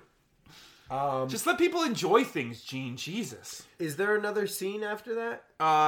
Grogu leaves with Luke, and I think it fades to black. And we have, like, the full credits. And then we cut to Jabba's palace. Big old fat Bib Fortuna, who looks like he's on his way to becoming a Hutt. Yeah. Which I think I like that, because, like, on Tatooine, having girth is like, oh, like, I live in a desert and I'm ginormous. Look how... That's reminiscent of, like, old Persian kings and stuff. Yeah. And then he shoots him right in the face. I thought it was the throat. Maybe it was the throat. Oh. And then, God, that closing shot of him just sitting on the throne, and then Fennec is, like, drinking next to him. Yeah. And I was like, that's... But then it said, coming in December, Book of Fett, and I was like, I swear to God, if you end... I need to find out Grogu. Where did Grogu... I was like, oh, I'm disappointed. I don't want a show about... I mean, like, I'll watch it, and I'm sure it'll be great. But I love Mandalorian and Baby Yoda. It's the... And now it's that like, that bond is the heart of the series, and now the show has ended, and it's like they're gonna be apart. Maybe I'm hoping that like Luke is like, you know what? Never mind, take him back. Or like Grogu escapes, or it's something. It's weird. But that's the thing. It's like you gave him to Luke Skywalker, not another Jedi. Not it's like you. So a lot of people are like, oh, did he go to the Jedi Temple and get killed by Kylo Ren? And it's like, I hope not. I hope that's not what they go with. That's like 15 or 17 years in the future. You know what? I don't know. Like, I feel like if I were Disney, I would recognize that Baby Yoda is the most popular character they've ever created by a country mile. I agree, but I think, you know, kind of like we were talking like a couple months ago about the Joker and Batman need, like, you can't have just a Joker. Although the Joker is a bad movie and we're never going to cover it. It's an amazing film, and anyone who refuses to see it is... Correct. Okay, fine. And I feel the same way about Grogu and Mando. I wanted to see more of, like... I mean, if I'm being honest, I wanted Mando to melt down a piece of his armor and make a little Mandalorian helmet for the child, and just... You wouldn't want to see baby Grogu in a little Mandalorian costume? No, I want to see his face. That's so weird. Cute. That's so weird. With his little T-visor. What goes on in your imagination? With a little jetpack, with like a little baby Grogu jetpack. No, that would be disgusting. Do you think eventually we'll have like teenage Grogu, and then like? No, dude, there's no way they don't milk that cash cow. Oh, absolutely. Puberty Grogu. I mean, that's what they did with Groot. You had adult Groot, and then we had baby Groot, and then we had teenager Groot. That's so lame. I liked it. I liked seeing all the different versions of Groot. I would like to see. You would hate seeing like a teenage Grogu with a lightsaber. I mean, it wouldn't be the end of the world, but I want to see that. That character is my favorite Star Wars character now. Grogu. I just want to see more about him. He has to stay a baby. I want the Star Wars universe to use him as the fulcrum for all further Star Wars stories. I completely agree. I want to see him grow up. I want to see him I want to see him with friends. That's all. I just don't. I just think he has to stay a baby forever. I don't want that. I want to see. Because if he becomes an adult, he's just Yoda. Yeah, I want that. I want to see all of that. And I mean, Yoda's great, but Yoda was Yoda. We only had old man Yoda. I want No, we've seen. He had a cane in the prequels. Yeah, but he fucked shit up. Yeah, for like 2 minutes. I don't know. And everybody hated that. I want to see I don't know. I don't know what I want. But I want Grogu to be a part of it. Yeah. And I'm like, as soon as he went with Luke, I was like, I'm not satisfied with 2 seasons and then he just like, oh, I did it. I accomplished my task. Yeah. It felt like I felt like this was going to be 10 seasons of him trying to get and then traveling the whole galaxy, and I thought it was going to keep being the Mandalorian bumping up against the rest of the universe. And I liked how he runs into Ahsoka Tano. She's got her own shit going on. And then he leaves. I like that. I think that's kind of why I was a little annoyed with the recent episodes, because it felt like it's just getting more and more. He's just more and more involved with the main Star Wars minutia. Yeah. And I want side stories and exactly. That's my fear about. That's why I don't care about a show about what, Obi-Wan? Oh, that I can't wait. Ewan McGregor is back as Obi-Wan. Yeah, but in the intervening years between Revenge of the Sith and A New Hope, with Hayden Christensen playing Darth Vader. That's so cool. You don't care about... You didn't like Ewan McGregor? He's the only good... No, he's a good... Nothing about him was bad in the prequels. Wow. No, I mean, Ewan McGregor is a shining beacon throughout all 3 movies of just this. He's phenomenal. Yeah, but like you were saying, he even sounds like Obi-Wan. I want to know about the sides. I want to know about stuff that's... I want to see the rise of the Empire. That's not interesting to you? How they took over and... Yeah, but I don't know. Something about... They found a really good balance with this show with acknowledging the main events of the trilogy. I agree with you. But while remaining its own independent Well, I want thing. both. I still want Star Wars. I still want larger than life, massive stakes. But I also want the TV shows to explore the other shit. The TV shows? The TV shows. I loved that there was an entire episode where the biggest threat in it was an ATST. Yeah. And then great. I want to see a movie where 50 ATSTs get wrecked. Mm-hmm. You know what I mean? Because it's I think Star Wars has this unique ability to be really interesting layers. Of here is this massive space opera. That's what the books kind of used to be. Did you like this? Did you like all the bullshit that Luke and Han and Leia ran into? Well, here's a whole book series about that one bounty hunter from the background. And this Mandalorian show is hey, we made a TV show out of that one background character. A guy who looks like that one background character. That's so cool. And I think there's room for both. I want to see that Rogue Squadron show. I can't wait for that. I want it to just be the Rogue Squadron going on missions. Mm-hmm. And then eventually the Rogue Squadron that we know shows up in a movie that I like. Exactly. I want it to build out and I want cowboy western shows. And I want Dax's Diner where it's just a show, it's a sitcom set at Dax's Diner and characters come in with their problems. And Dax has a conversation with them. And we learn how he grew the mustache. Yeah. How him and Obi-Wan met. It has no stakes. It's the Deep Space Nine. That's what Star Trek did. You had each series built out the universe more and more and more until it died and became Star Wars. I mean, I am a little curious about Boba Fett's show because I think Boba Fett kind of is a gray in that moral gray area. And so I think it would be interesting to finally be able to delve into the darker side of the Star Wars universe. But what sucks is Disney has to put their stamp on it. Yeah, because it's never going to be dark. So that's the whole thing about this series is Disney really needs to make a decision about, because they have something good here and they potentially could create their own little universe from it.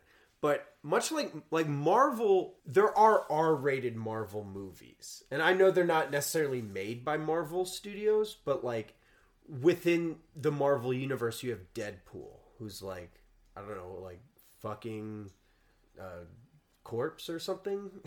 None of that happened, but sure, go on. Or like Blade. And like at the same time they have like Guardians of the Galaxy, which is very family friendly, I feel like. So you want like an R-rated Star Wars? I mean, I do too, but I doubt we'll ever get that. Yeah. Well, I think the thing is that Disney needs to realize that in order to create this larger universe, which I think they're trying to do, you're gonna have to make movies that appeal to different audiences. I agree. One of those audiences is going to be like an R-rated audience, and one of those audiences is going to be like younger kids and families. And I think Marvel's done a really good job with that. With, they'll have a science fiction movie, they'll have like a murder mystery movie, they'll have like they'll make like a super grounded kind of movie that's character driven. They'll do all that, and I think that's what Star Wars needs to do. But one of the decisions they're gonna have to make is, can we make like more adult leaning content? And I'm not talking about like, there don't have to be boobies. Twi'lek boobies. Although that is sort of like, at one point Mando meets with Carl Weathers and he's like, do you want to go to the Twi'lek bathhouse, huh? And I'm like, I can get you a good deal. Yeah. I think Disney needs to let villains be villainous. Well, that's kind of the whole R-rated thing. I mean, not... Well, I mean, like, A New Hope, they blew up a planet. Yeah. And then killed a bunch of folk. And you were like, okay, these are bad guys. Yeah. And in, like, even in the new series, like, Kylo Ren never does. Yeah. He, like, kills a couple people, but, like, But he feels conflicted about it. And, like, it was really clear that they were like, all right, we don't want him to be too bad, because there's definitely going to be a redemption arc here. Mm-hmm. And it's like, he wasn't even on the Death Star planet. He was like in a ship. So they like literally removed him from it, so it's not super his fault. Meanwhile, Anakin just kills kids. Yeah. Like in the prequels, I feel like they were like, hey, we're not going to shy away from like some dark, like he kills a whole camp of Tusken Raiders. He's like, I killed the women and the children. Yeah. It's sad. Also, Padme, girl, your boyfriend just admitted to like some serious space crimes, and you were like, baby, like, I get it. It's okay. We all have bad days. We have bad days. Like, honey. I hate... Girl. He told you he doesn't like sand, and you were like, I'm just gonna, like, look past...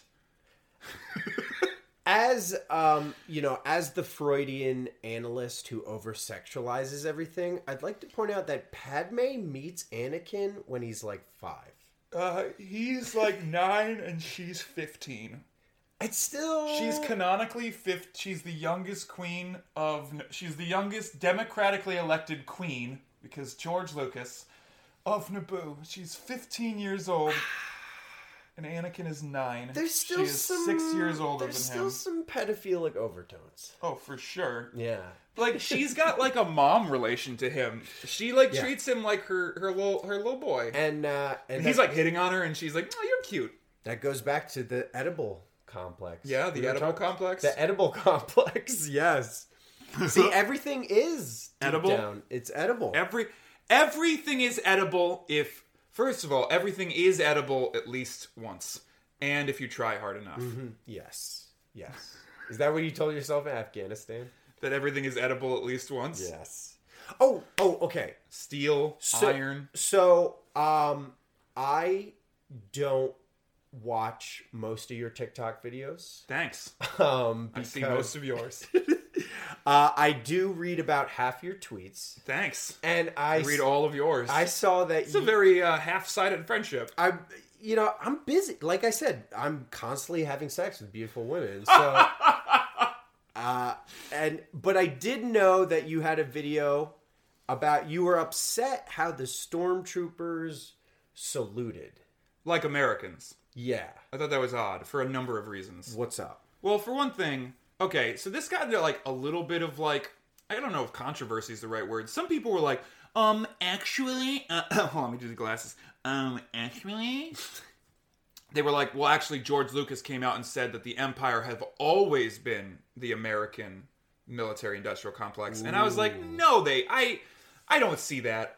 Because another person was like, actually, they modeled the rebels on Endor after Vietnam Americans, like American soldiers in Vietnam. So, like, wait, what? Remember when they're all dressed in like when they're on Endor and they've got like I thought you were talking about the Ewoks. No, the Ewoks are supposed to be like they worked with the natives against the Empire. Like, so the Ewoks are like Arvin? I guess they're the South Vietnamese army. I guess. Maybe? Who are not very effective. But, like, so some people were saying that, like, it was supposed to always be the Empire. But, like, my problem is, like, well, the Clone Army, for sure, is the American military-industrial complex. Palpatine is pretty obviously Bush. He does, like, a power grab, and you know, vote for no... God, those movies had such weird... I'm, like, thinking about, like, I vote for no Counselor Valorum, a vote of no confidence. And, like, Jar Jar Binks gives a speech. Who was Jar Jar supposed to be? Jar Jar is a major senator. But, like... Hillary Clinton. I was going to say Joseph... Joe Lieberman? I don't know. Yeah. But, like, I guess it would make sense for, like, he was definitely doing, like, an Iraq War thing with the prequels a little bit. Or at least, like, Bush's, like, warmongering. But I don't... In the 70s, Vietnam's going on, and they make these movies, and they're like, well, you know, George Lucas was, like, anti-Vietnam. But, like, I don't see the rebels as the Viet Cong, or the Empire as, like, Americans. I always thought it was more like World War II imagery. Yeah. And that they were obviously Nazis. Because they're called stormtroopers, and they march around, and they have these big death machines, and... I would say definitely in A New Hope, they are like Nazis. The rebels are sort of like, they can be whatever you want them to be, but I would say you're right. I mean, calling them stormtroopers. People, but again, when I said that, they were like, that's always been the case. But it feels to me now that Disney, because then in the newest series, all the First Order stormtroopers are super obviously Nazis. Yeah. The Nazi imagery is like crazy. They're all the way they like put their fists up or whatever. Well, there was that scene in The Force Awakens where it's basically a Nazi rally. Yeah, he's giving a speech. He's in like, his head. I can Schleichen from we are the Empire, the First Order, and he's doing like a Hitler speech, and like these giant things are behind him, and it's really on the nose. Yeah. But in this, they're like saluting like American troops, and I was like, do you want me to associate stormtroopers with the American military? Are you wait. Nazis never did this? I don't think so. No, they did. No, they did the Sieg Heil. Maybe don't do it. I mean, I guess you're allowed to. Hi. Maybe don't do it on a stream. There you go. There you are, delayed. Oh, I did. They did the Sieg Heil, and we've always done like every American, like other nations don't salute like us. What do like British have their hand completely exposed forward? Americans are like slightly canted down. Oh, like it's like this, Yeah, and different militaries do different things, and it came from. What did the Afghans salute? I have no idea. They didn't have a former military. A formal military. I just mouthed eating a pussy, by the way. Great. Can you take that out, Zach? No, they need to know this. Oh my god. So it's you're offensive upset to someone. No, it's not. I think that's a beautiful guy like that. Oh my god. Why are you continuing to do it? I'm sorry. You're gonna get me in trouble on my live stream. Dude, the people need to know this. So you were offended that they... Not offended. I just was like, okay, now you're associating the stormtroopers with the American military. Are you making a comment about it? Are you saying that we were imperialistic? Are you saying... Because you're Disney. You're an American company who benefits from... Like, you sell... I'm sure that they've got some sort of deal with the army. Dude, I bet Disney makes missiles for they're like Lockheed Martin. There's no way that they've done some of these events. Well, I guess have any of the Avengers movies or any of the Marvel movies had like American military stuff? If they did, they definitely worked hand in hand with the DoD. Maybe they didn't, but it just feels it just feels weird to be like, yeah, these are the bad guys. These proto-Nazi, that's American melts. It's like, oh, are you making a comment, or did you just not think through having? And this motion is from when back in like the days of knights, you'd lift your visor to let people see your eyes, to let them know that you were friendly. That's what a salute came from. So like, how they wouldn't have had that. How would that develop in the Star Wars universe where they're? Well, there was a point where someone said, "Get the hell out of here." They do say hell sometimes, yeah. Han Solo says hell. In Empire. And I remember even as a kid being like, so there's a heaven and hell in Star Wars? Which implies that there's like a Judaic, Christian, there's a star pope. Yeah, tradition. Here's what I'm worried about. I'm worried about one day someone's going to be making a Star Wars movie. And they'll be like, we need to get out of here. Where do we go? And they're like, this planet. And they come, and they're like, what's it called? Earth. I don't think they'll You don't think so? No, that'd be dumb. It's also like in a long time ago in a galaxy far away. So it would be like... it'd be so lame. It'd be Earth in the distant path. But what if they show up to Earth and like... Earth was in the Star Trek universe. Yeah, they came from Earth. Oh, okay. Wasn't there a Star Trek episode where like... Star Trek is Earth in the future. It's like 2045 or something. Or 2045. Oh, okay. It's 400 or 700 years in the future or something. Oh. Like San Francisco's where they go to the Starfleet Academy. Oh, really? You didn't know that Star Trek took place in the future of Earth? I knew. Earth is like where the movies take place. Is Star Wars one of the few sci-fi universes where Earth doesn't exist? Yeah, because even Battlestar Galactica, they go back to Earth. Mm-hmm. That's like the whole point of the show. Dude, I'm telling you, Boba Fett's going to be like, I need to hide out. And he's going to come to Earth. That was actually a pretty good Boba Fett. Thanks. Thank you. But it's going to be like... It's going to be like the 1860s. And that's what a long time ago is? It'll be like... a long time ago in a galaxy. Is it a long time ago or just one long? Abraham Lincoln will be like, listen, I don't know who this bounty hunter fellow is. But if he can help me win the Battle of Gettysburg. And then Boba Fett with the slave then one. Ironically fights for the Union with the slave one. Oh. Damn. And then they're like, afterwards he renames the ship. He's like, I'm going to name it the Harriet Tubman one. Oh my god. That's how Disney solves it. He's like, now that I've seen oh my god, how bad things can be. It's like, I renamed this ship the Harriet Tubman 1. I understand that slavery is bad now. I understand now. Dude, that would be I didn't before. That would be so great. No, and then they develop this universe where like it's now. How long is this bit gonna go? But we have like Star Wars tech. Oh, it's gonna go on half an hour more at least. I hate this bit. Okay, fine. All right, so they come back to Earth. It's the 1860s. It's the 1860s. Abraham Lincoln. Mark Twain is like... Abraham Lincoln gets into an X-Wing. And he has to fly down. Yes. And he has to... Yes. Ulysses S. Grant is in a TIE fighter. The Confederates are building their own Death Star. Oh, no. But it's made out of, like, wood. Yeah, it's like a wooden Death Star. Oh, my God. You know, because it's the past. Yeah. I will say with the whole saluting thing, I get where you're coming from. I think that... It's another one of these, I don't think they're thinking it through. Like, okay. I don't think... Like, when they... Like, every other thing that I've tried really hard to talk about and that you have been very dismissive of in our show where we critically analyze media, you're like, I don't want to talk about that. I want to talk about how cool Baby Yoda was. No. I'm like, no, let's talk about the war porn, Gene. You're like, I am not interested in that. But, like, every time they try to, like, humanize the Empire, I'm like, this feels ham-fisted. Mm-hmm. Like, you don't really know what point you want to make in the future. Like, it doesn't feel like they're like, and actually, the Empire wasn't the bad guys.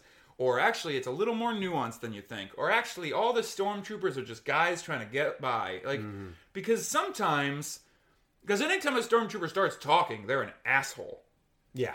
Like, those 2 scout troopers sucked, and any other time we've heard a stormtrooper, they've generally been, like, awful. But Bill Burr was a stormtrooper. Bill Burr was this... Because Star Wars is like, if you used to be one, now you're allowed to have a personality. It's like, as soon as you take off the stormtrooper helmet, it's like, oh, you have a face?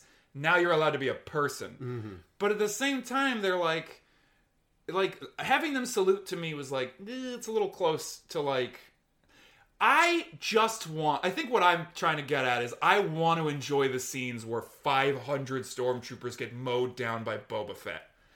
And you want to do that guilt-free. I want to do that guilt-free. And Disney keeps not letting me.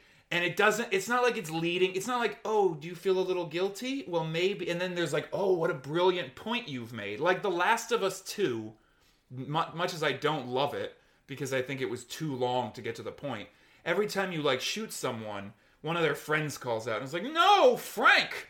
And you're like, oh, I feel bad because like I killed that guy's friend.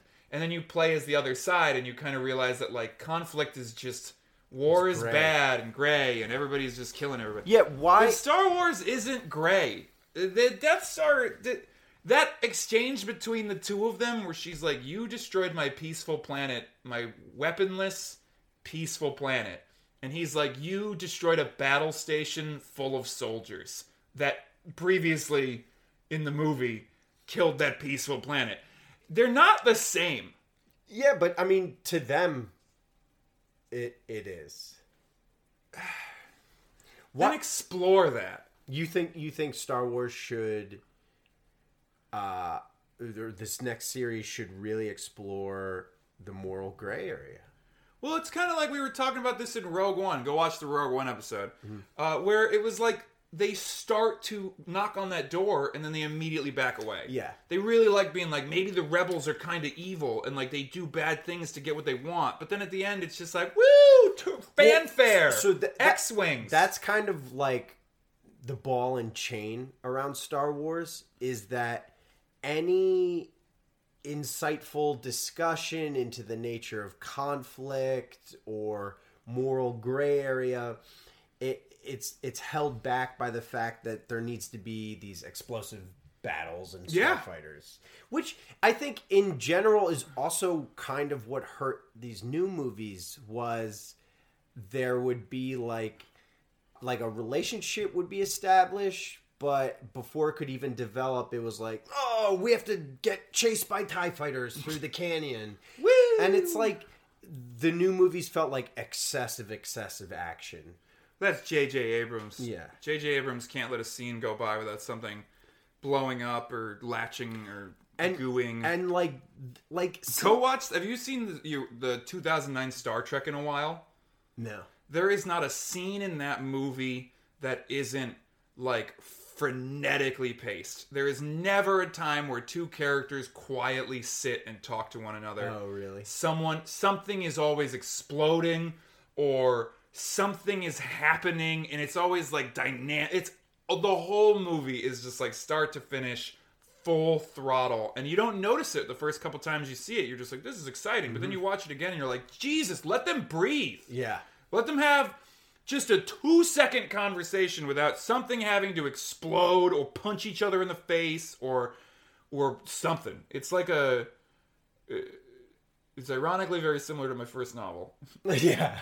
Where it's just action from start to finish. I would be down if they did like a Mandalorian episode that was just like a quiet character study.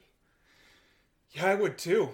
Well, I kind of feel like the Gunslinger episode kind of was. That was kind of the closest to it, but there was still like a shootout. Yeah, but between 2 people. Yeah. But it was probably, I'm talking about like a real, like when the Sopranos would do those like really artsy kind of episodes. You want like a bottle episode where it's just like the Mandalorian stuck somewhere having like a long conversation? Yes. I mean, I wouldn't hate that. Maybe he's trapped under something. I think that would be so... Like, my favorite episode of Breaking Bad was when The Fly was caught in the lab. Everybody's favorite episode. Oh, it's so great. Yeah, didn't it win an Emmy? I think that specific episode got some sort of award. Like nothing really happens, but it's so intense. It's so intense. And I don't know. I think doing a TV series as opposed to a movie, like, it gives you the opportunity to, like, take those quiet moments. I hope they do. I'm curious to see where all this stuff goes. Like, right now, our Mando is now technically the Mandalore. Mm-hmm. Or at least he has claim to the throne. He's got the Darksaber. So supposedly there's seasons 3 and 4 of The Mandalorian. I don't think that they're Boba Fett specific. I think he has his own spin-off show. Own show, according to Wikipedia. I think, or season 3 is called The Book of Boba. I cannot figure out which. I think he gets his own show. I think that too. I think it's a mini series. I think it's 3 episodes. I'm fine with that. Yeah, I'm excited about that too. I love this show. Don't get me wrong. I think it's really great. I just don't get why Disney keeps like I keep saying, they keep just like knocking on this one particular door and they never open it. They never want to go full like, maybe the stormtroopers aren't all bad guys, because then then you can't just indiscriminately blast them to pieces. Mm-hmm. Okay. What are the themes of this show regarding the military and anything regarding mental health? Well, I definitely think that this is a show about, like, surviving on the fringes of a war and the fallout from war. There was some really interesting themes where, like, Cad Vanth is like, yeah, the Death Star blew up, and we kind of saw, like, the celebration scene from the end of Return of the Jedi, but then they immediately get turned into a slave camp. Yeah. Like, all these miners show up and, like, power vacuum, fuck you. Which is kind of like what happened in Iraq. Yeah.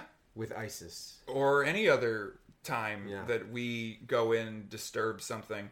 Or like how Bib Fortuna took over for Jabba because they killed Jabba. Or how just like all these places and everything is like war-torn and hurting.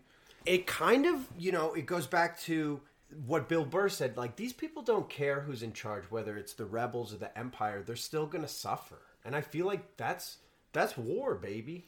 I also think this show does a really, really good job. We've touched on this a bunch, but like, it shows how dangerous these Star Wars vehicles are. Oh, yeah. That 2 X-Wings are like horrifying. Yeah. Or like just one TIE fighter, if you're a guy on the ground. In the movies, there's hordes of them. Mm-hmm. But in this, it's just like, one ATST can mess up a whole town. Well, it's like sometimes I'll watch a World War II documentary and I'll see like these tanks and I'm like, oh, they're so cool. But then you see a picture of one and a guy standing next to it and you're like, oh my God, that's just a massive killing machine. Mm-hmm. It's like when they're next to each other, they look really cool. But when you see one up close, you're like, it's terrifying.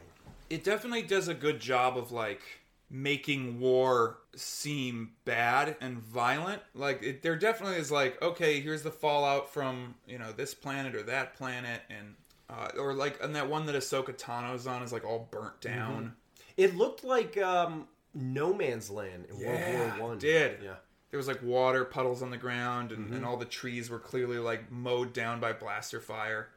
Like, everywhere they went just seemed kind of decrepit, and it also showed like that the war between the Empire and the New Republic, and before that, the Old Republic and the Separatists, was all in like the core systems. Mm-hmm. And this is just like the fringes are like, yeah, we just see a new regime, and like they're barely out here. We see 2 members of the New Republic. They're in X-Wings. They show up 3 times, I think.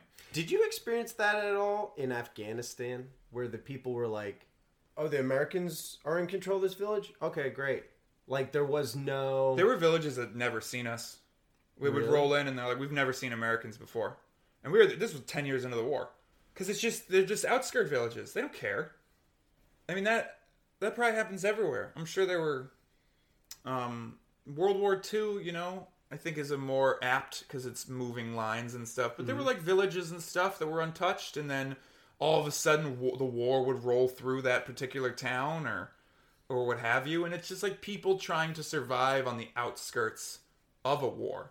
I also like that it showed that the moment that the Death Star blew up, because like everybody's like, oh, I really like the end of Return of the Jedi because it's so final, because everybody sings a song and they play a really triumphant tune.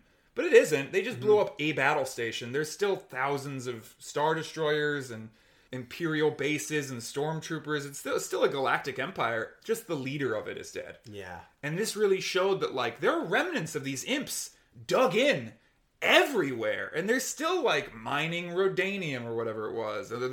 They're over here making Yoda clones. Mm-hmm. And they've got...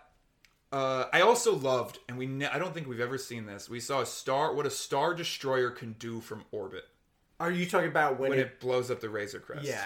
With one, because they're like, what is it doing? And it's like, when it just lances it, and it just obliterates it. I'm like, I've always wanted to see a Star Destroyer broadside. Yeah. Where it just rolls over and it points its guns at the planet. Because that's what they're for. They're called Star Destroyers because they can raise a whole planet. Why they should be called Planet Destroyers. In the, I think in the original trilogy, they reference like bombardment. Yeah, but you never see that, which is a shame because that would be a very, very cool scene. Yes, very cool. It'd be kind of like a World War II battleship broadside. Yeah, just lighting up with those 30-inch guns. Talk about war rocking back on itself as it fires. It has to angle them so it doesn't flip the ship. Dude, you're getting me hard. I know. Hell yeah. What are you doing after this? Oh, let's jerk off to tanks. Here, if we're gonna decide whether or not this is war porn, I like it, but it absolutely is. I think there's a lot the trauma. Like, the Mandalorian is such a traumatized, broken man who's just not dealing with any of it. He clearly had a fucked up childhood and then put that shit away and never addressed it again until someone's hammering on a piece of metal, and then he just gets these, I guess, flashbacks? Yeah. And then it's just the amount of, like, he just violence after violence after violence, and he keeps his face covered, and he's terrified every time he takes it off, and then he kind of, like, softens through the love of a child, which I'm surprised you didn't hate, because it's literally the theme. I was surprised I didn't hate either. I was amazed, but I think just the way it was done was really just well done. It wasn't cloying. It wasn't like, look how adorable this is. I think it's because it was such a slow burn. Mm-hmm. There's all sorts of episodes where he's just, like, not fussing with Baby Yoda. Yeah. And there's, like... He also doesn't immediately, like, become a good father the moment he has... Because, oh my god, Season 2 with those Baby Yoda, like, scenes of just... When the Baby Yoda is, like, deep in the Razor Crest, and he's like, you gotta... Oh, yeah. Just the blue wire, and he, like, electrocute, and he's like... Well, we tried. I'm like, you just electrocuted your baby! Yeah. And when Baby Yoda goes to school... And he steals the cookie. That's like, it's so great. That was like a 5 or 6 minute scene. I know, it was amazing. That's why I'm like, what are you going to do without Baby Yoda to, like, offset the violence? Yeah. Because there was also, like, anytime something bad would happen, Baby Yoda would, like, hide or do something adorable. Or, like, when Cara Dune and the Mandalorian are fighting and he walks out and he's sipping his soup. Yeah, that was great. There was so many, like, he's very good for bathos. Mm-hmm. Like, when he's gonna fight the Cyclops and he presses the button and his little thing closes because he's like, ooh, some shit's about to happen. And I kept saying, like, the Mandalorian as a character is hard to write for because he's largely invulnerable. He has taken so many ridiculous hits throughout the series that it's like, well, what could hurt him? He's immune to lightsabers and blaster fire and explosions. You know what could monsters? Hurt him? Love. Yeah. But Baby Grogu is like a little... He's adorable and sweet, and he could die at any second. Mm-hmm. Which is why it's like you paired them together.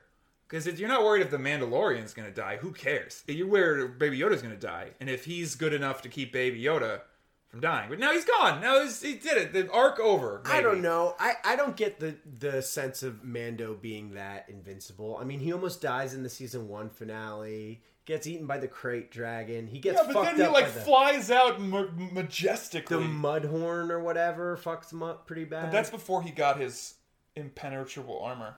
In season 2, he's being punched in the face by a droid. The Dark Trooper. Yeah, he literally couldn't get through him. The Dark Trooper is like whooping his ass. The Dark Trooper was about to kill him. Was he? I thought so. Because he didn't. But then he punched his face into a bulkhead and he's fine. That was pretty tight. It was really cool. It was really... That whole scene reminded me of Terminator. Yeah.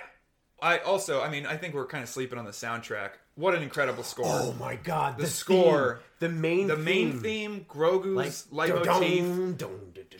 Oh, it's so sick. And it plays that little horn. Flute. Yeah. Oh. I couldn't believe that they added like dubstep for the Dark Troopers. I was like, worked. Okay. It worked. It did. I don't think I was paying attention if they played Luke's theme or anything during... They played Yoda's theme at one point, I think. Did they play anything when Luke was, like, messing things up? I'd have to go back. Who knows? I love this show. Like, don't get me wrong. I just, when critically analyzing it specifically for is it war porn, it is. Oh, absolutely. It's like... Because every episode is just like, okay, the Mandalorian shows up. Here's a couple of characters. It's literally just setting up, and here's the 20-minute shooting gallery. Here's the violent, yeah. Where he's just gonna pop off rounds, and it's like, all right. I preferred it when he's shooting like smugglers and bad guys, or when the Empire is just evil. But it's like, stop trying to make. Ooh, you have a conscience. I hate it. Yeah, I don't.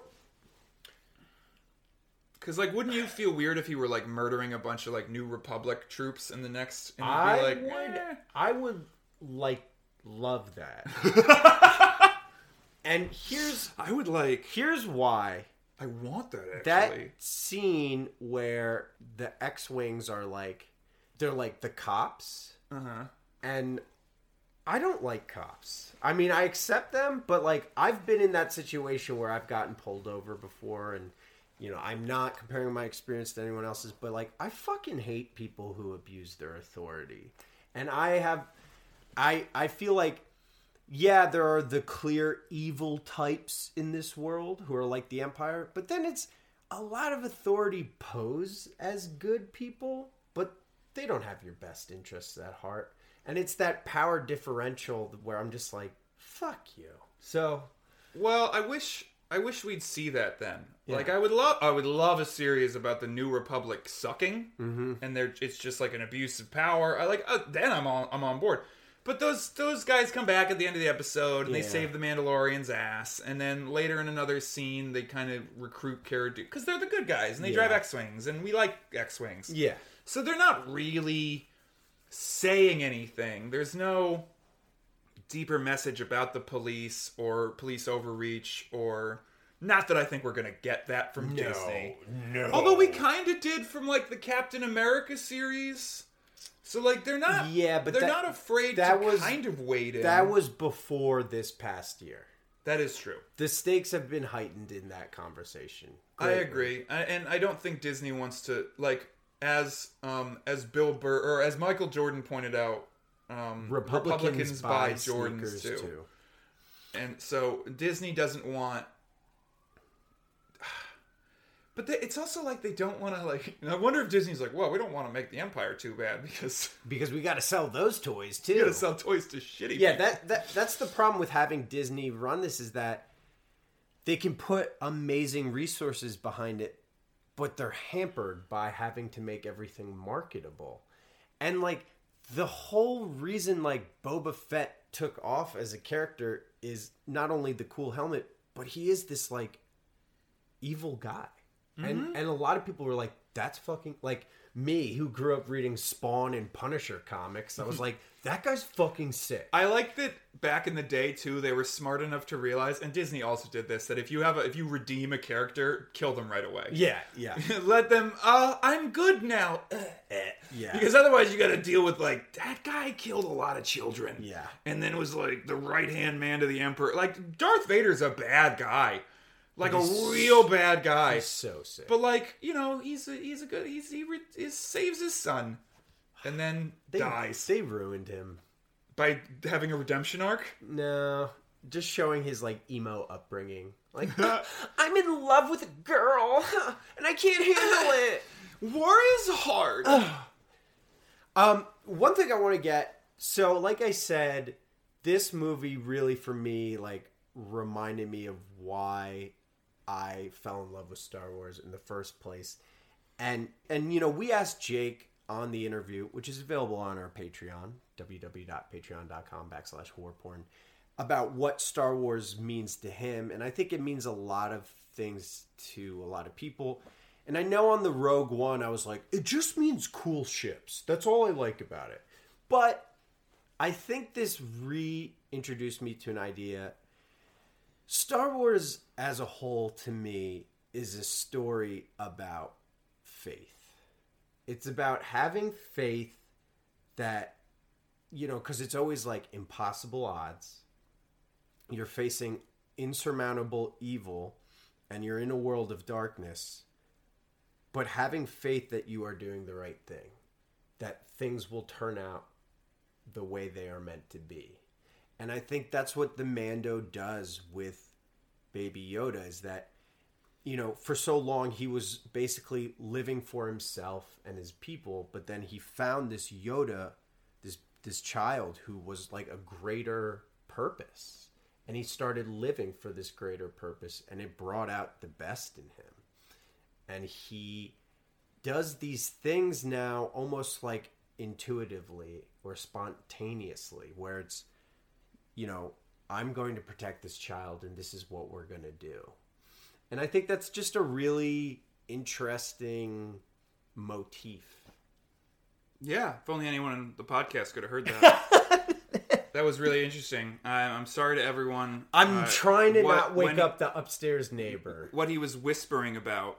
I agree. I think that definitely is echoed in all the films. I like that he's this loner until he meets Baby Yoda, and then since then he's built like a whole team of friends. Just a whole squad of baddies. He's got Boba, his buddy Boba. He's got his other Mandalorian pals.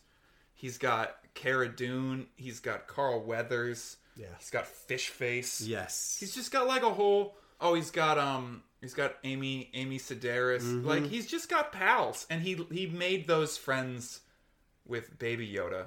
Like, the little baby. That baby maybe allowed him to connect with other people? Yeah, and he like learns to trust and Yes. or I guess he's forced to trust, and then he just starts doing it.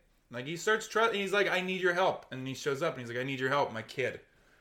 I wonder what he's going to do now, because like he's going to isolate again. Oh, maybe that'll be season 3. Oh. But I agree, faith and like Star Wars always seems to be about like you win as a team. Or like look for the best in people. Yeah. And even the worst person, like I think that's a big theme of Star Wars, is like even the worst person is redeemable unless they're the Emperor. Because like Darth Vader comes back, Kylo Ren comes back, Boba Fett's sort of getting like a little redemption arc. Mando starts as like a shitty guy, now he's better. It's like all of them. You just through like the faith in their friends. I think that was a line and You have faith in your faith in your friends is yours. What was the line that sets that up? It's like He said, your anger is your weakness. your faith in your friends is yours. Yeah. It's so snappy. Oh, It's great. Unless you're an Imperial, and then you get straight up murked. You just get murdered for Unless everyone's you're- entertainment. Yeah, unless you're Herner Wurzog. Herner Wurzog. I want to see the child. I would like to see the baby. Let me see the baby. And if you're a really good person like Queel, you're gonna die, but heroically. I felt bad for him. Like his whole thing was like, He's I just so want to noble. retire in peace, He's and then so noble. and then he dies, and it's He's like, so oh, noble. You fucking bastards! He worked his whole life to be free, and then he dies. But I think he dies at the hands of an Imperial. I think he died happy knowing he was protecting the child. I mean, he failed. Well, I guess he built IG-11, which then, all right, he's a good I also like the idea of the Force, everything being connected.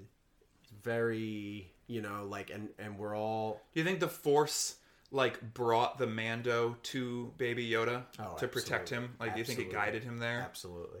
I am one of those people who believes in fate and everything happens for a reason. So I think the Force really dictates everything that happens. Oh, wow.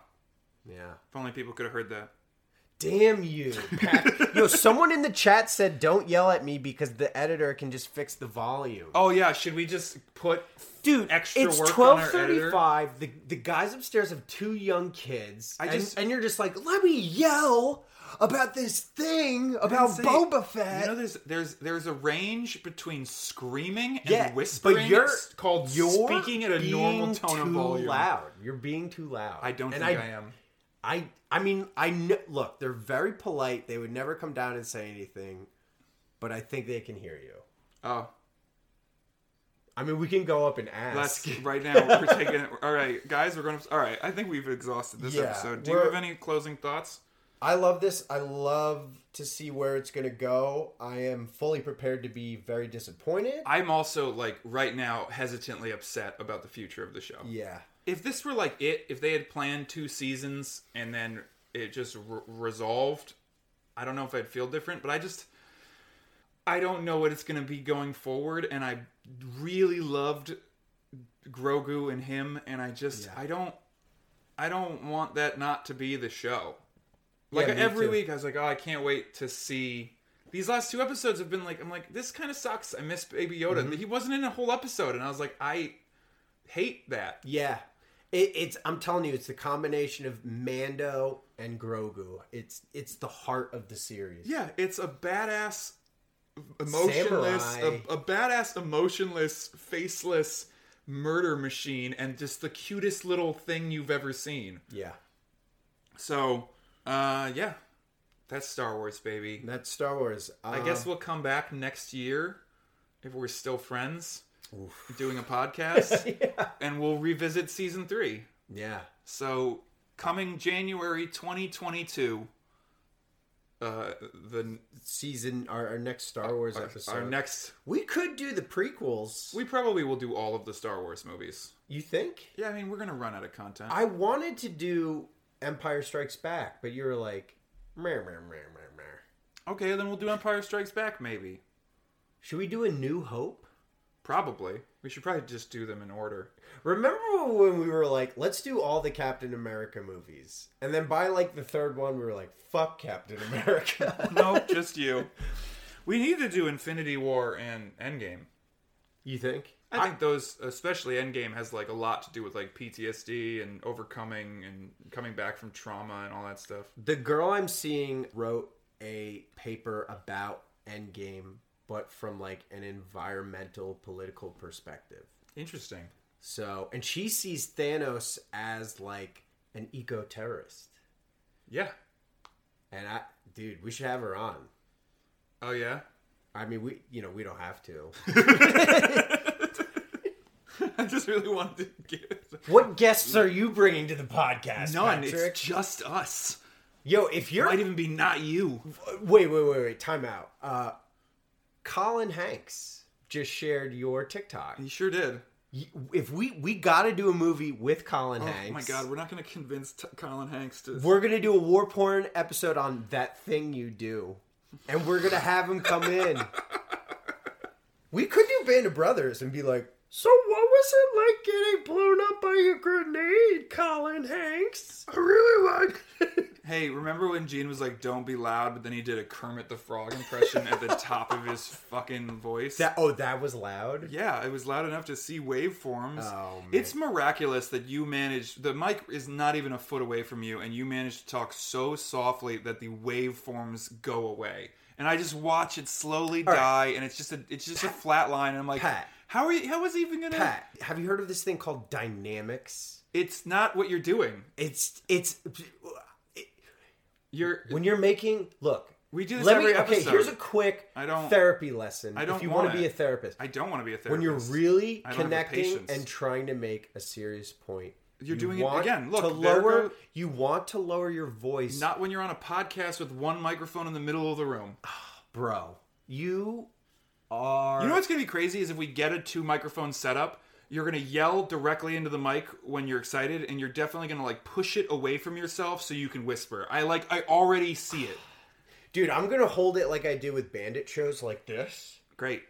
And then I'm going to smash it into my head. Perfect. I can't wait for the 2-mic setup. I can't wait for the 2-mic setup either, so that you can be amazing. So that you can still be bad at this. We're gonna be 15 episodes in, and I still have one note. Please speak louder. I don't know, man. I think it works. It doesn't. It doesn't work. It's guys, just what do you hours guys of extra think? work. hours. What do you hours guys think? Of extra work. You on the TikTok live stream. I don't care what they think. All right, hey guys, if you are interested, we have that exclusive interview on our Patreon. I hope you guys check it out. It was a lot of fun to do. Hopefully we'll find more of that in the future. Yeah, more people to interview and stuff. Yeah. And we're excited to see where the podcast goes. You can connect to us at warpornpodcast@gmail.com. Please rate and subscribe or whatever you do on Apple or Spotify or wherever you are listening to this. And hey, thanks for tuning in. We have no idea what we're doing next week. Yeah, but it'll be great. It's going to be amazing, except for Gene, who's going to talk to you quietly. Okay. All right. Bye-bye, everybody.